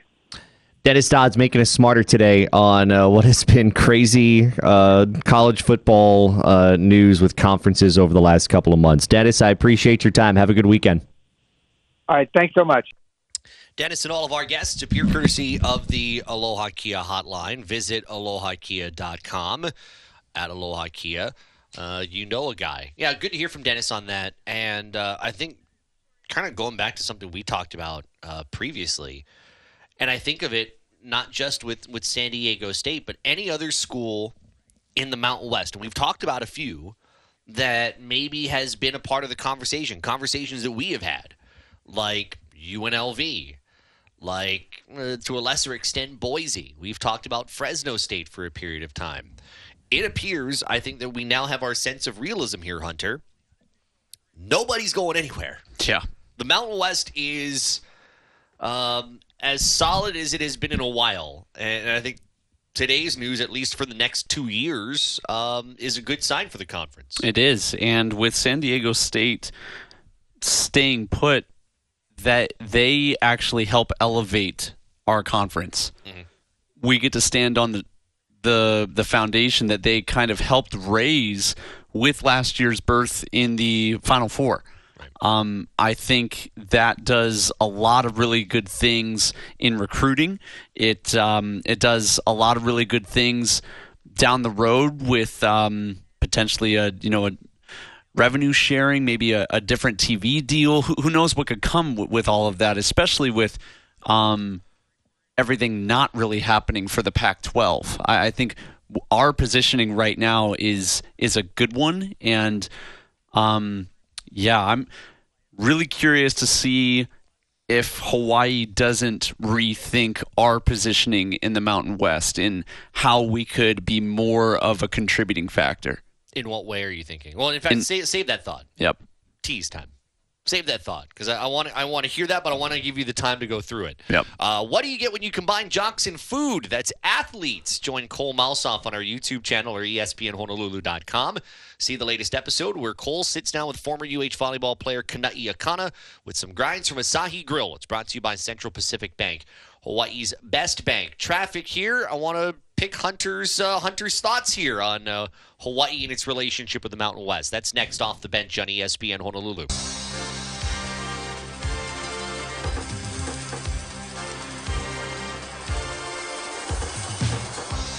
Sports Center update and another look at traffic is coming up in about 8 minutes. It is off the bench here on ESPN Honolulu. Hunter Hughes, Josh Pacheco. All right, let's pick up where we left off. We were talking about the Mountain West. Mountain West may be the most stable it's been in a while. You were saying you'd like to see Hawaii rethink its relationship with the Mountain West. Explain that one. So, because of its strength, the Mountain West, I could see them looking to make some moves to improve their strength. And with that, I don't know if keeping Hawaii as a one-sport only member bodes all that well for us. And so I almost feel like now would be an interesting time to begin dialogue from us towards the Mountain West about us becoming more of a full sport member of the Mountain West. And obviously people are going to ask, well, what about volleyball? Well, volleyball will unquestionably need to remain in the Big West because men's volleyball. Thank you. That is we are the kings. If not the king, we're one of the kings of that sport. So we must remain there to keep up with the brand that we are creating. Some would say if you're the kings, you could be the kings anywhere. If you don't stay in the Big West, you could go back to the MPSF and be a quote-unquote king there. You could. Mountain West for sure doesn't have men's volleyball. My thought is positioning and pursuing a place of strength. I would love to see if we could shift that for University of Hawaii and be more than just a one-sport member of that conference. Okay. Fair thought. You can chime in on that. Our Zephyr Insurance text line is at 808-296-1420. Paul's dialing in here. I see on the notes, rail and stadium. Oh, boy. Oh, boy. Paul, hello. Oh, I actually want to talk about men's sauna. No, I'm kidding. Men's sauna? Yeah. Okay. Boy. You know, before I start, can I say, I watched the Indiana Jones movie. There's a huge spoiler. Anyway. There's a huge what? A huge spoiler. Oh, okay. Spoiler. There's a huge sauna in it, Josh. Oh, boy. So there's a huge spoiler. Anyway, you got to see it. It's going to shock you. It's like, it has to do with Hollywood and a certain, anyway. You know Harrison Ford, he's going to play the Red Hulk. You know that, right? He's not done yet. Wow. He's going to be the Red Hulk. So you're saying Harrison Ford is the movie's version of Tom Brady? What? No, in the next Marvel movies. You totally missed it. Totally missed it. Anyway, rail and stadium. Anyway, okay, so, you know, that opened today. This, you want to talk about a game changer? This is the game changer. You know, this thing is on. Rail is on, man. People going to be, I hate to put it this way, they're going to be in accidents on the bottom, and they're going to look up at that rail and going to say, I should have supported it. This ties into our new stadium, West Oahu, our new stadium. They got to get on that. They got to get on that, Josh and Hunter. They gotta start this, and it's because of rail today. This is going to change minds from today. People are going to be saying, I want that rail in my neighborhood. It's working, man. And that's I don't what want I'm it saying. in Manoa, my friend. The stadium officials got to wake up. They got to wake up because this is the catalyst for all new improvements. I leave it to you. God bless. Bless you, Paul. I don't think the rail's coming to Manoa. Definitely not. Have you seen that neighborhood? Where would you put it? What homes are you going to trample? Yeah. Secondly, let's call it what it is. It is no longer called rail. It is called Skyline. Yep. Let's I'm telling you, Josh, that's a battle you can't win. However, we got to Skyline. Too many years of wondering what's up with the rail. But can I throw something out there? It's one day. I'm not going to make a big deal about, Skyline works. It's one day. You know what we've already got in one day? We've already filled up a parking lot in one day. They didn't have enough parking stalls at the Halava rail station. So Aloha Stadium had to be used as an overflow today. And you know what? If that happens day after day after day after day, then you know what? That's a fail. Yep. If you didn't have enough parking stalls at one station. But I will reserve judgment on that because why? It's day one. Yeah. My goodness. I'm glad we're kind of coming up on break because that made me boil a little bit. Sports Center traffic coming up. It's off the bench. Hunter Hughes, Josh Pacheco, ESPN Honolulu.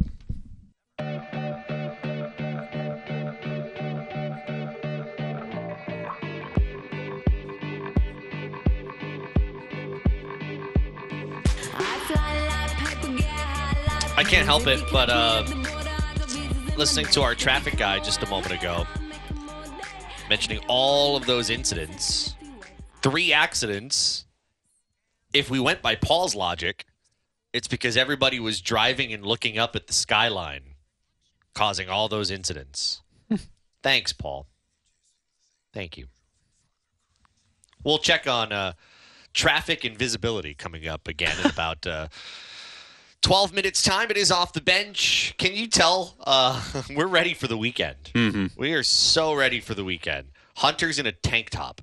Let's go. That's how ready for the weekend you are. It's Aloha Friday, baby. I am not in a tank top. I am a Aloha shirt.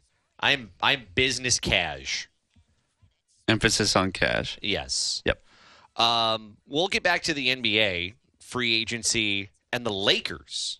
One of the interesting storylines, not necessarily because of any big names, but just some of the small stuff the Lakers have done behind the scenes. We'll do that coming up in just a little while, but let's go back to something we were talking about last hour. We were talking about the big story that really affects Hawaii and really affects the Mountain West Conference, and that is San Diego State staying put, at least I think until 2025 is because I don't want to give the impression that San Diego State's here for good. They're not going to look to go anywhere. Something could happen. I don't know what, because nothing seems realistic. Something could happen, and San Diego State could look around and say, maybe this conference might be interesting to us after all. I don't know what that arrangement would look like. It certainly doesn't appear to be what the Pac-12 thinks it will be. So something super would have to come along. And again, I don't know what that is. But I think the bigger thing is right now, I think there is a certain status that I think the Mountain West has achieved. Right now, you look at the group of fives. Mountain West is going to be at 12. Well, not 12. I'm sorry. Mountain West is going to be at 10 still. The American just added 6 schools after losing 3. Yeah. They've added everything from UT San Antonio to Florida Atlantic, and everything in between, Rice and Charlotte and North Texas and all of that. I think Hawaii is in a position, and I'll go back to what you were saying in a second about where Hawaii is at. But I think Hawaii's in a position that's pretty good. I have a feeling if the conference remains what it is by the time they get to the next rights deal, which I think is in 3 years, Gloria Navarro has told us, and you have the closest piece to Southern California that any conference has. Yeah. Not the Pac-12, not the Big 12, not the WAC, but you. Besides the Big Ten, obviously. Oh, true. Yeah. Besides the Big Ten. If you have the other Southern California piece, I think that does bring some weight to the conference. Yep. Also, more often than not, if your conference doesn't change, your rights fee usually goes up. It doesn't go down.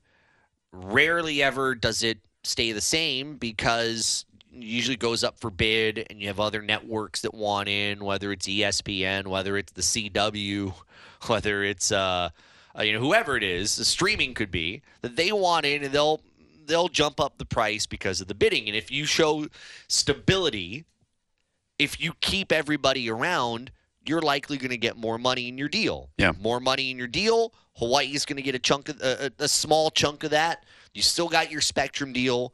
You're in a good spot. And so I everything today, at least for the next couple of years, is a good sign. That if you're Hawaii, you're not looking around like the old, wax split, and you're not looking around like, where is everybody? Where's everybody going? Why are we feeling kind of alone? You don't have that. You're in a place where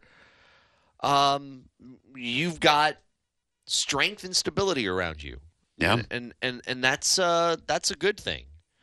I also think, and I think the only area where I disagree with you is, going to the Mountain West in everything, I think would be good, but I also kind of like what Hawaii has done recently, and shout out to former AD David Matlin, in kind of making sure that the budgets don't get out of whack. And travel can be one of the big things with that. Once you start, if it were to happen, basketball would make very few trips to California and so many more to New Mexico and Wyoming and Boise and some of those places. Vegas, why not? But you'd also be sending softball there. You'd also be sending baseball there. You'd be sending, your Olympic sports that qualify there. Yeah. And it might not sound like a lot when we talk about, those airline fees going up, and it's not like airline fees are going down. But all of those build, and they all do kind of rack up a little bit. Rather than just being strictly on the coast. Right. Yeah. And so, I think that is still kind of important, that fiscal responsibility, which has been made very important to Hawaii going back to years and years ago when people were making a big deal about the budgets. I think that fiscal responsibility is still important to maintain as you think about what you're doing. Shout out to Matlin, by the way. Yes, exactly. And I think that's one of the best things he did, yep. Outside of expediting the process for the Clarence T.C. Ching Athletics Complex. So, in that regard, I kind of like keeping everything else in the Big West, to keep that relationship and also to manage travel. Let me shift the question for you. Where do you see the Mountain West moving or not moving now that San Diego State is staying? Could you see them making a move to add a couple other schools in the mix now and maybe expanding their reach east with North Dakota State or a Montana before that price jump that is proposed? From FCS to FBS. Dennis Dodd says no, and I trust Dennis Dodd. I do think, however, that it is not a terrible idea to consider it. What it all comes back to is value. I think value is a key factor in making these decisions. Do you get television value by looking up at North Dakota State and South Dakota and Montana and Montana State? Maybe. I mean, a continuous FCS power in North Dakota State might bring you that. It's possible. I don't think so with Montana and Montana State and South Dakota. So you might get some of that with one of those four. I think if you wanted to, I think you gain a little more value with a Stanford and Cal because those are brand names and they are travel partners, and I think you gain some of it that way. But I don't know that Cal and Stanford would do that. They would probably stick it out in the Pac-12 for the long haul, and see how that conference can figure it out, and then from there, if they have to bail, they bail. But that's where I kind of do end up agreeing with Dennis Dodd. I think you should explore it. I think you should explore whether it's the right thing. I think ultimately you'll find that it probably won't. And I think once you realize that, I think you're just kind of good where you're at. I think 10 is okay in that regard. I don't think you need SMU. I don't think SMU wants the Mountain West. SMU wants something big or nothing at all. Yeah, I can't see it. You can get in touch with us. Our Zephyr Insurance text line is at 808-296-1420. You can also call us at 808-296-1420. Couple of texters here. This is from the 797. San Diego State tried to strike while the iron was hot. Iron cooled quickly. San Diego State will stay put. Pac-12 will be a has-been. CU gone. Arizona gone. Dominoes will fall. All that in about 7 texts. I do think Colorado's gone. The Pac-12 is not going to have a deal for the next 3 weeks. The Big 12 knows what they have. And I can't imagine that the Pac-12 will have a deal remotely close to what it has. The thing that came out today basically said, this is like an expedited process. They hope to have something announced by their media days in Vegas in 3 weeks, and that there are some linear components, which means there's an awful lot of streaming. Linear components being TV could mean anything. Yeah. It could be sub-licensing. It could be the CW. It could be Ion, home of the Scripps Spelling Bee and the WNBA. It could be anything. Doesn't necessarily mean it's good. So because there's so much uncertainty, it then also brings you to the price tag. And everybody's been saying the price tag is going to be kind of low, then it's going to get lower because you got a couple of lawsuits there. So, if I were Colorado and you've already had communications with the Big 12, I don't know what you're waiting for. If you already kind of feel like this deal's not going to be very good, why are you hanging around? Like, have your regents put a special session, announce it, sunshine laws and all that. Have your special session. Debate it, discuss it, and if the Big 12 invites you, take it immediately. I would. Don't look back. Yep. You feel bad for is Colorado State because they're going to be left alone. But Colorado State, well, like they are now. But I think I don't know what you can hang on to the Pac-12 for. They're in a really difficult place, and I don't think anybody can save them. One more here. This is from the 233, who says, "Now I can't wait till we face the Aztecs. I hope our home game against San Diego State is sold out in a hostile environment, so we send them home with a big L." Well, we're going to be seeing a lot of San Diego State now, if they're still in our conference, because they are going to be on one of our 2 protected matchups. That's right. So with them not defecting to the Pac-12, that means that we still will have UNLV and we will have San Diego State. So I hear your text right there. I was definitely going to let them hear it if they were going to be leaving for the Pac-12. It's not their fault now. They're staying. Okay, so you're going to behave on the sideline is what you're saying. I'll do my best. Like I said the other day, I don't want emails. Be on You your won't best, get any. Be on your best behavior. The only email you'll get is, "Man, that guy on your sideline, he is funny." See, now I've put on my management hat. I like again. him a lot. My management hat is back on. Mm-hmm. My host hat is off. My management hat's like, don't cause a problem. Don't do it. Don't do it. Don't do it. Because I'll be supervising from the booth. Don't do it. Or actually, I'll be supervising from downstairs. There we go. So what I'm going to have to do is stand next to you all game long, or at least until halftime. Be like, Hunter, don't chirp at the defensive backs on the other team. Don't do it. I know you want to. I know you're itching at it. Don't do it. I'm going to have to be that guy. Okay. Management hat off. One more text here on a different subject. How about those San Francisco Giants, though? This is from Grant in IAS. Speak on it, Josh. Yeah. speak on it. Yeah, I didn't want to brag. Didn't want to brag. Wanted to be that wholesome host that doesn't get too high or too low unless you say something really really cranky about a sport. But hey, 6 wins in the last 10 games, 2 back in the West, a win against the New York Mets today. Yeah, I'll speak on that all day. Giants are looking good right now.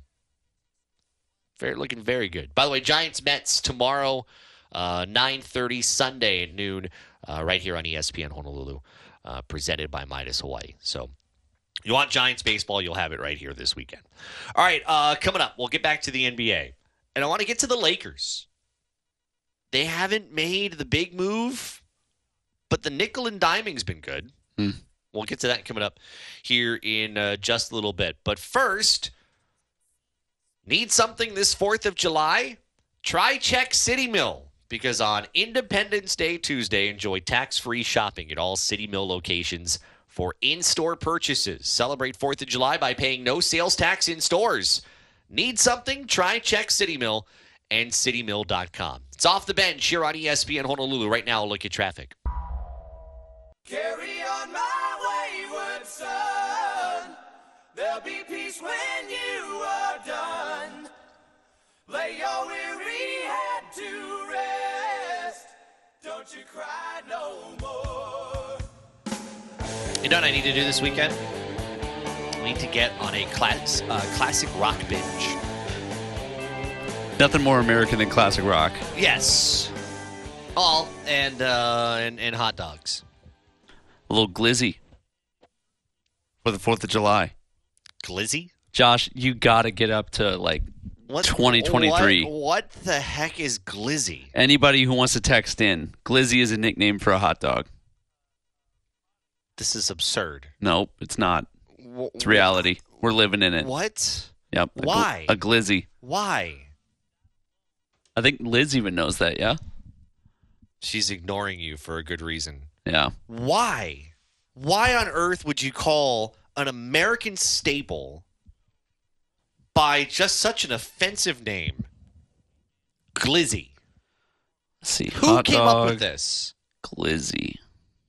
Origin. This is A glizzy is a hot dog. It was originally a slang term for gun in the Washington, D.C. metropolitan area.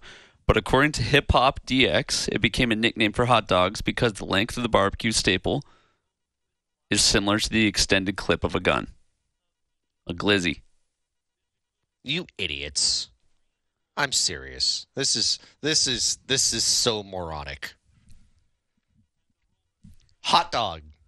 It's a standard. It's a staple. Why are we messing with names?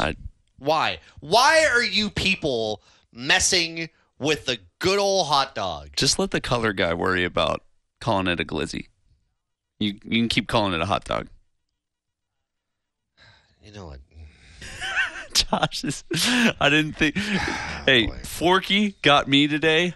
Glizzy got Josh today. There are some things on this earth. I don't mean to be get off my lawn guy. But there are some things on this earth that I want to take, roll it up in a ball, throw it in a trash can, and never see it again. And this, I don't know what you call it. This is one of those things. Nickname for a hot dog. Oh, gosh. People. Stop it, people. Just stop. Just stop. Didn't think we were going there. No, and I hope you never say that again. I hope. I hope I never have to hear that nonsense again. Because initially, I thought you were talking about a beer. Initially, I thought you were talking about some kind of alcoholic beverage, and I thought, okay, all right, cool. We're all coming up with new names for things. Not for a hot dog. The Los Angeles Lakers are making moves. Not the kind of big moves that you might be thinking when we talk about the Los Angeles Lakers. We're talking about some of the smaller moves. Now, they do lose Dennis Schroeder. Schroeder's going to head to Toronto for a couple of years. But they do re-sign Rui Hachimura. They are very likely, according to Adrian Wojnarowski, to re-sign D'Angelo Russell and Austin Reeves. And they're adding to this as well. We'll talk about this coming up in just a little bit because I have been kind of impressed with how low-key the Lakers have been, where it is very hard to be low-key, and they have managed to do it. That's coming up here in just a little bit. What do you get when you combine jocks and food? Don't say it. Athletes. Join Cole Mousoff on our YouTube channel or ESPNHonolulu.com. See the latest episode where Cole sits down with UH volleyball player Kanai Akana with some grinds from Asahi Grill. It's brought to you by Central Pacific Bank, Hawaii's best bank. More on the Lakers after Sports Center and traffic.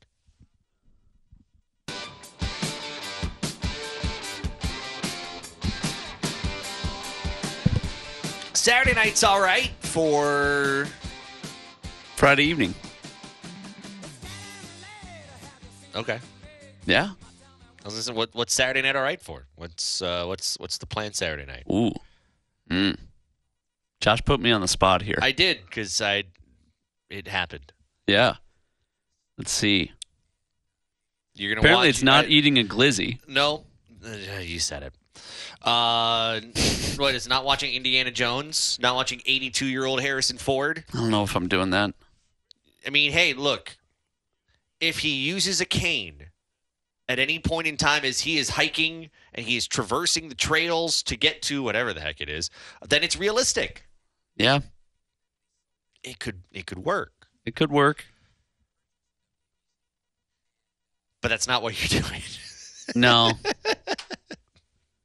When I envision Indiana Jones, maybe this is a downer, but I envision a bad guy eventually getting him. Wow. And him not living to an old age. Wow. Yeah. Don't do that to the guy. Okay. Well. I mean, I guess some stories do have to end, sure, but man. Go up in a blaze of glory. Gosh. He has to go out on top. He reaches the goal. The adventuring's done. I'll go home and watch. To me, it's been done for a while. Yeah, I know. I know. You just arrived at the point. I did. Yeah, I did. Not gonna lie. Final words coming up here in just a little bit. Let's talk about LA. It is free agency day in the NBA when things opened up at noon, and everybody's talking about several things. I mean, Draymond's back in Golden State. Fred VanVleet is getting a max contract to go to the Houston Rockets. Kyrie is staying in Dallas. Those are some of the big ones. The Los Angeles Lakers, I actually think, have gotten better today. Here's what they have done, and I'm just going to go down the line here. There's some stuff that still needs to be done. Rui Hachimura, 3 years, $51 million. It's according to The Athletic, so he's back. Gabe Vincent, the free agent, 3 years, $33 million, according to The Athletic. He will join the Los Angeles Lakers. And Taurean Prince, 1 year, $4.5 million. That's according to ESPN's Adrian Wojnarowski. There's more done. Cam Reddish, 2-year deal, according to The Athletic. And there is the belief, and I'm sure more has been done a little bit, there is the belief that they could still bring back D'Angelo Russell. There's the belief that they can still bring back Austin Reeves. I mean, low-key, depth-wise, the Los Angeles Lakers look like they have gotten better where I think they were most important last year. They were most important last year, not necessarily LeBron and AD, the two most notable names, but when Russell went off for that one game when he scored 11 in a row to start the game, when Hachimura had a couple of good games, when Reeves would go off, that's when the Lakers were at their best. And it looks like Los Angeles has not forgotten that here to open up free agency. Man, I don't know if they're trying to make room for maybe not a big three, but just another prominent guy. Mm-hmm. But I feel like they are that piece shy from being a contender right now. LeBron and AD can't do it on their own. Mm-hmm. That much is clear. they don't possess enough firepower to get past Denver. And if those guys are healthy, guess what? Denver isn't going anywhere.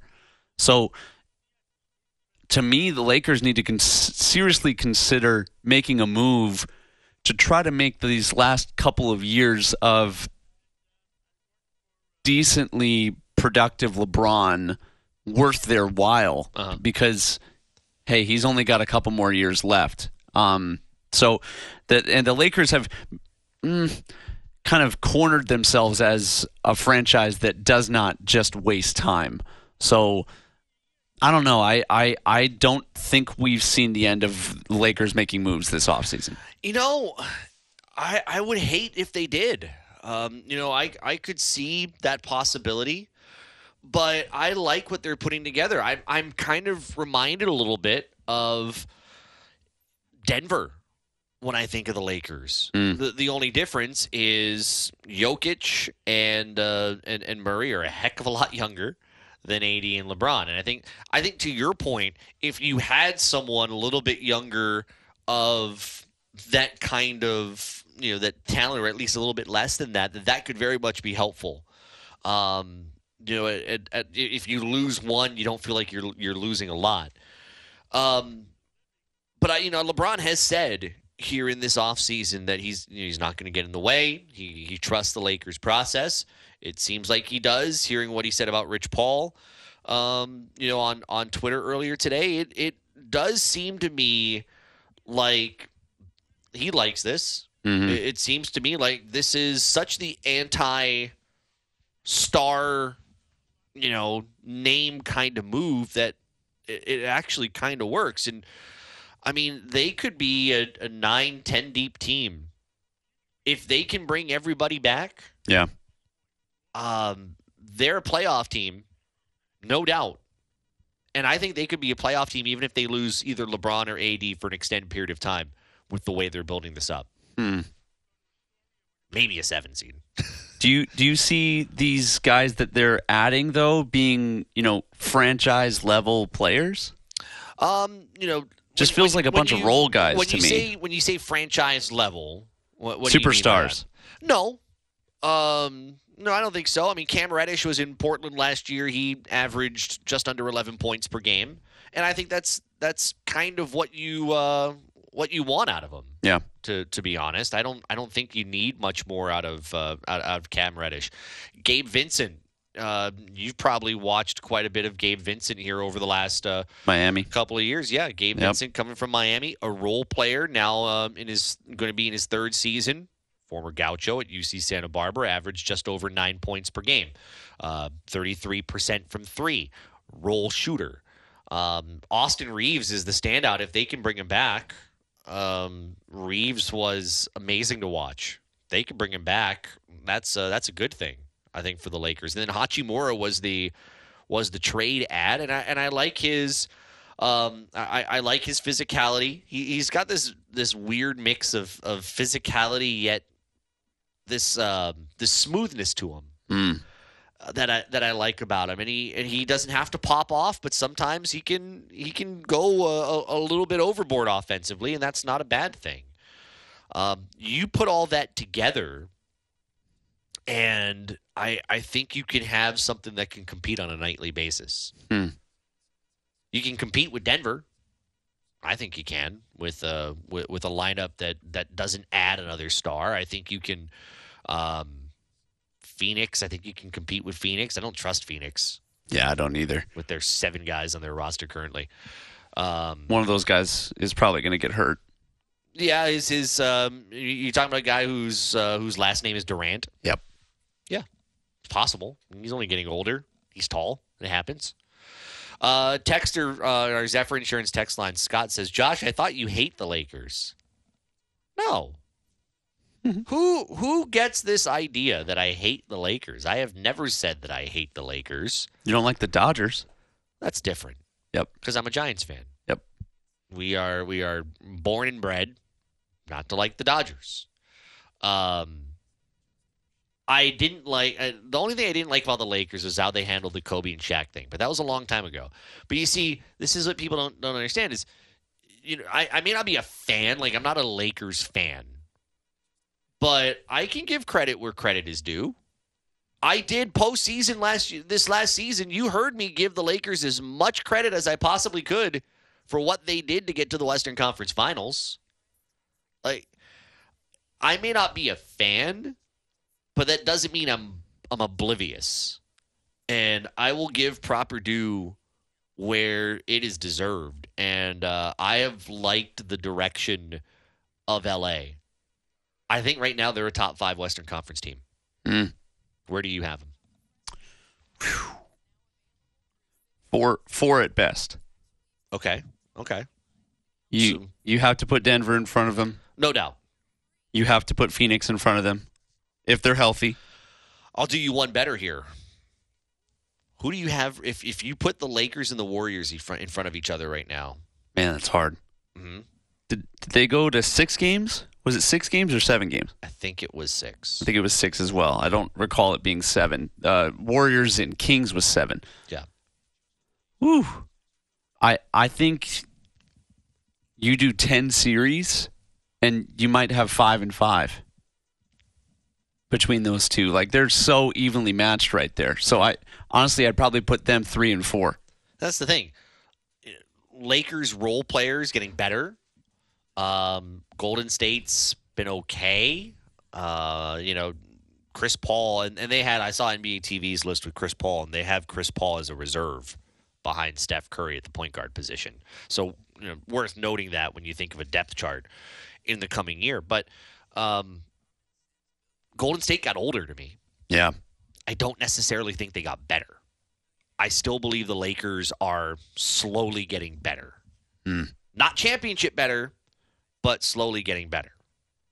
Scott then texts, you don't like LeBron James. That's not true either. I've never said I don't like LeBron James. I've disagreed with some of the stuff he said off the court, but I have never said I don't like LeBron James. Never.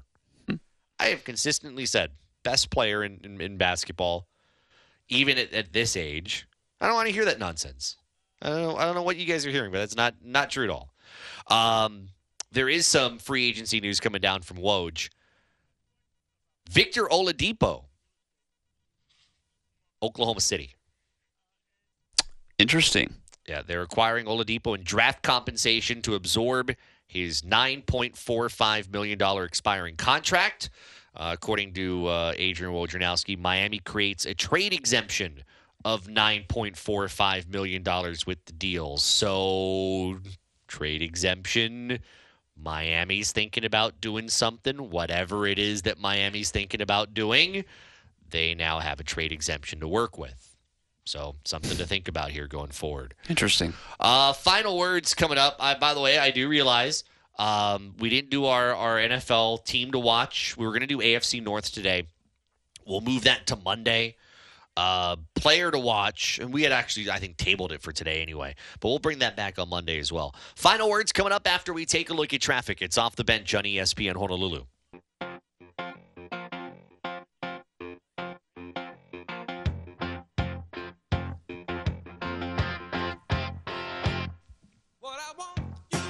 Shohei Ohtani went yard a few moments ago. 493 feet for Shohei.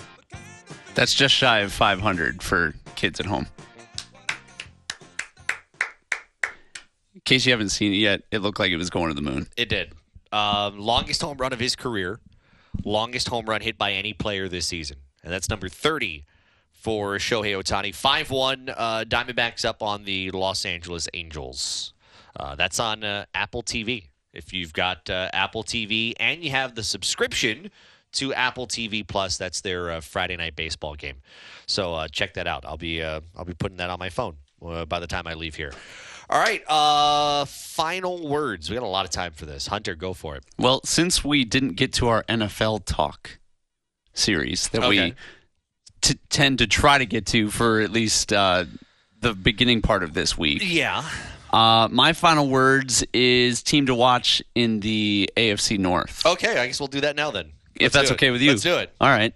To me, this is the Bengals division. However, the most intriguing team to me is the Baltimore Ravens. Okay. With this new contract extension for Lamar Jackson, with everything that they're trying to build their future around him, I'm very curious to see if they're able to bounce back and really challenge the Bengals for that division now. Okay. So your team to watch is Baltimore. Baltimore. I'll go with Cincinnati because I think Cincinnati ultimately wins this division. I think both Cincinnati and Baltimore go to the postseason. I could see that. I think one of those teams ultimately gets the wild card. This division was a lot better a couple of years ago. Pittsburgh's taken a step back. Cleveland's taken a few steps back. I think my biggest question is, with all of the hype, I shouldn't say hype. Joe Burrow's earned it. Yes. With everything that he's done, how many more trips to the Super Bowl does Joey have? And I think that's a high ceiling. You think so? I think the Bengals are a very young team, and they are what the Bills were 3 years ago. I see them going to at least getting an opportunity at a few more. Okay. They're a great matchup against the Chiefs. Yes. Especially if you've got a core of receivers like T. Higgins and Jamar Chase. Figure out that running game to spread that out and let Joe Burrow be him. They've got a lot of upside. So, man, I could see the Bengals battling it out with the Chiefs for years to come. Yeah, I enjoy that. I do too. I enjoy that a lot. It's good for football. I think there are very few teams right now that can say that they could be standard bearers for the next few years. And I think that's another place to take the NFL conversation down the road. Standard bearers mean you know what you're going to get from That's them. right. I think of Cincinnati, and they're a pretty plug-and-play type of a team. If one of those guys goes down, you make a trade for another receiver or another running back, and as long as like that core is in place with just a couple of them, you can still be successful. I think if we had to go standard bearers and just do it now, Cincinnati, Kansas City, I think I would put Buffalo in that conversation. And honestly, I don't think I could put a single team from the NFC in the standard bearer conversation. Not the Niners? No. There are too many questions with the Niners. And they were very fortunate last year. What about the Eagles? Was that a fluke? I need at least one more year to see it. Okay. Just because you get there doesn't mean that everything changes in the blink of an eye. Yep. So I need to take a little time on the Eagles. But there's so much change in the NFC. AFC has just been rock solid. Even when the Patriots had fallen off after losing Tom Brady, the AFC has still been pretty good. My final words today will be on University of Hawaii athletics, because I feel like this week has shown the potential for things to be good for Hawaii athletics. I think this ended up being kind of a good week.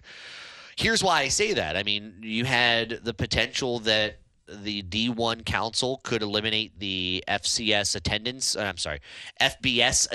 limit for games, which is currently at 15,000. They could get rid of that. I think that's a positive if they're able to do that. That takes some pressure off of Hawaii for home games down the road to be able to sell the thing out. Now, of course, you still should. Yep. But that's not the point. And then, of course, the news today with the Mountain West, I think, is encouraging. For anybody, I think the basic thing, putting those two together, for everybody that's been like, oh, what's going to happen to Hawaii athletics? All the doom and gloomers about, Division II or FCS. I think it's this week was a reminder that Hawaii is not in limbo. Or maybe not a reminder, but an opportunity to be able to show that Hawaii is not in limbo. That the NCAA and some of the stuff that the council is proposing may be benefiting schools like Hawaii that have been kind of imperiled after COVID-19 and in Hawaii's weird situation with the stadium. So this would be the day where I say, Hawaii fans, it is understandable to have concerns about certain things. It's understandable about winning and losing. It's understandable about facilities. I get it. Absolutely get it. But I think one thing that I don't think you can doubt, at least for the next couple of years, as long as everything goes through, the attendance number and all that, if it all goes through, then I believe one thing you won't have to worry about is the health of Hawaii athletics. That football's not going away from the FBS. Everything else is not going away from Division I. I think you can take a couple of deep breaths. Yeah. Relax. Kind of do what I did earlier today. Had a doctor's appointment. Slept right through it. Enjoyed that greatly. It's a longer story than that. But, yeah, you can just take a few deep breaths and relax, and you can see the future right in front of you, and the future has the potential to be good. Yeah, I would hope so. I like how it seems like the trend is going upwards for some of the other sports, and really just football. You find your footing there, and we're off and running. Yep. I think still if you needed to pinpoint something, baseball's on the rise. Yep. Basketball's getting there. Basketball is getting there. I think the lack of success in the Big West tournament still does stick out, though. But basketball, I truly believe, is making some moves. And given what's leaving in the conference and what's coming back for Hawaii, I'm positive about what's coming up. So. Enjoy your weekend, my friend. Thanks, bro. You too. Yeah, I'll try. I have no idea what I'm doing this weekend. Shout out to Liz for making sure we don't kill each other over here. We know that would never happen. No matter how much we complain about sporks or we can always hug it out. Yeah. In the sauna. Networking happens in the most random of places. In your words, steam it up. That was not my words. Oh, that was the text. That was the words of a texter that led to what was probably one of the most awkward couple of minutes of the history of this show. It was up there. Which I believe I played janitor and cleaned up very well. Well done. You can thank me for that. Thank you. Freddie and Fitzsimmons is coming up next. We'll see you at 3 on Monday. This has been Off the Bench. Josh Pacheco, Hunter Hughes, ESPN Honolulu.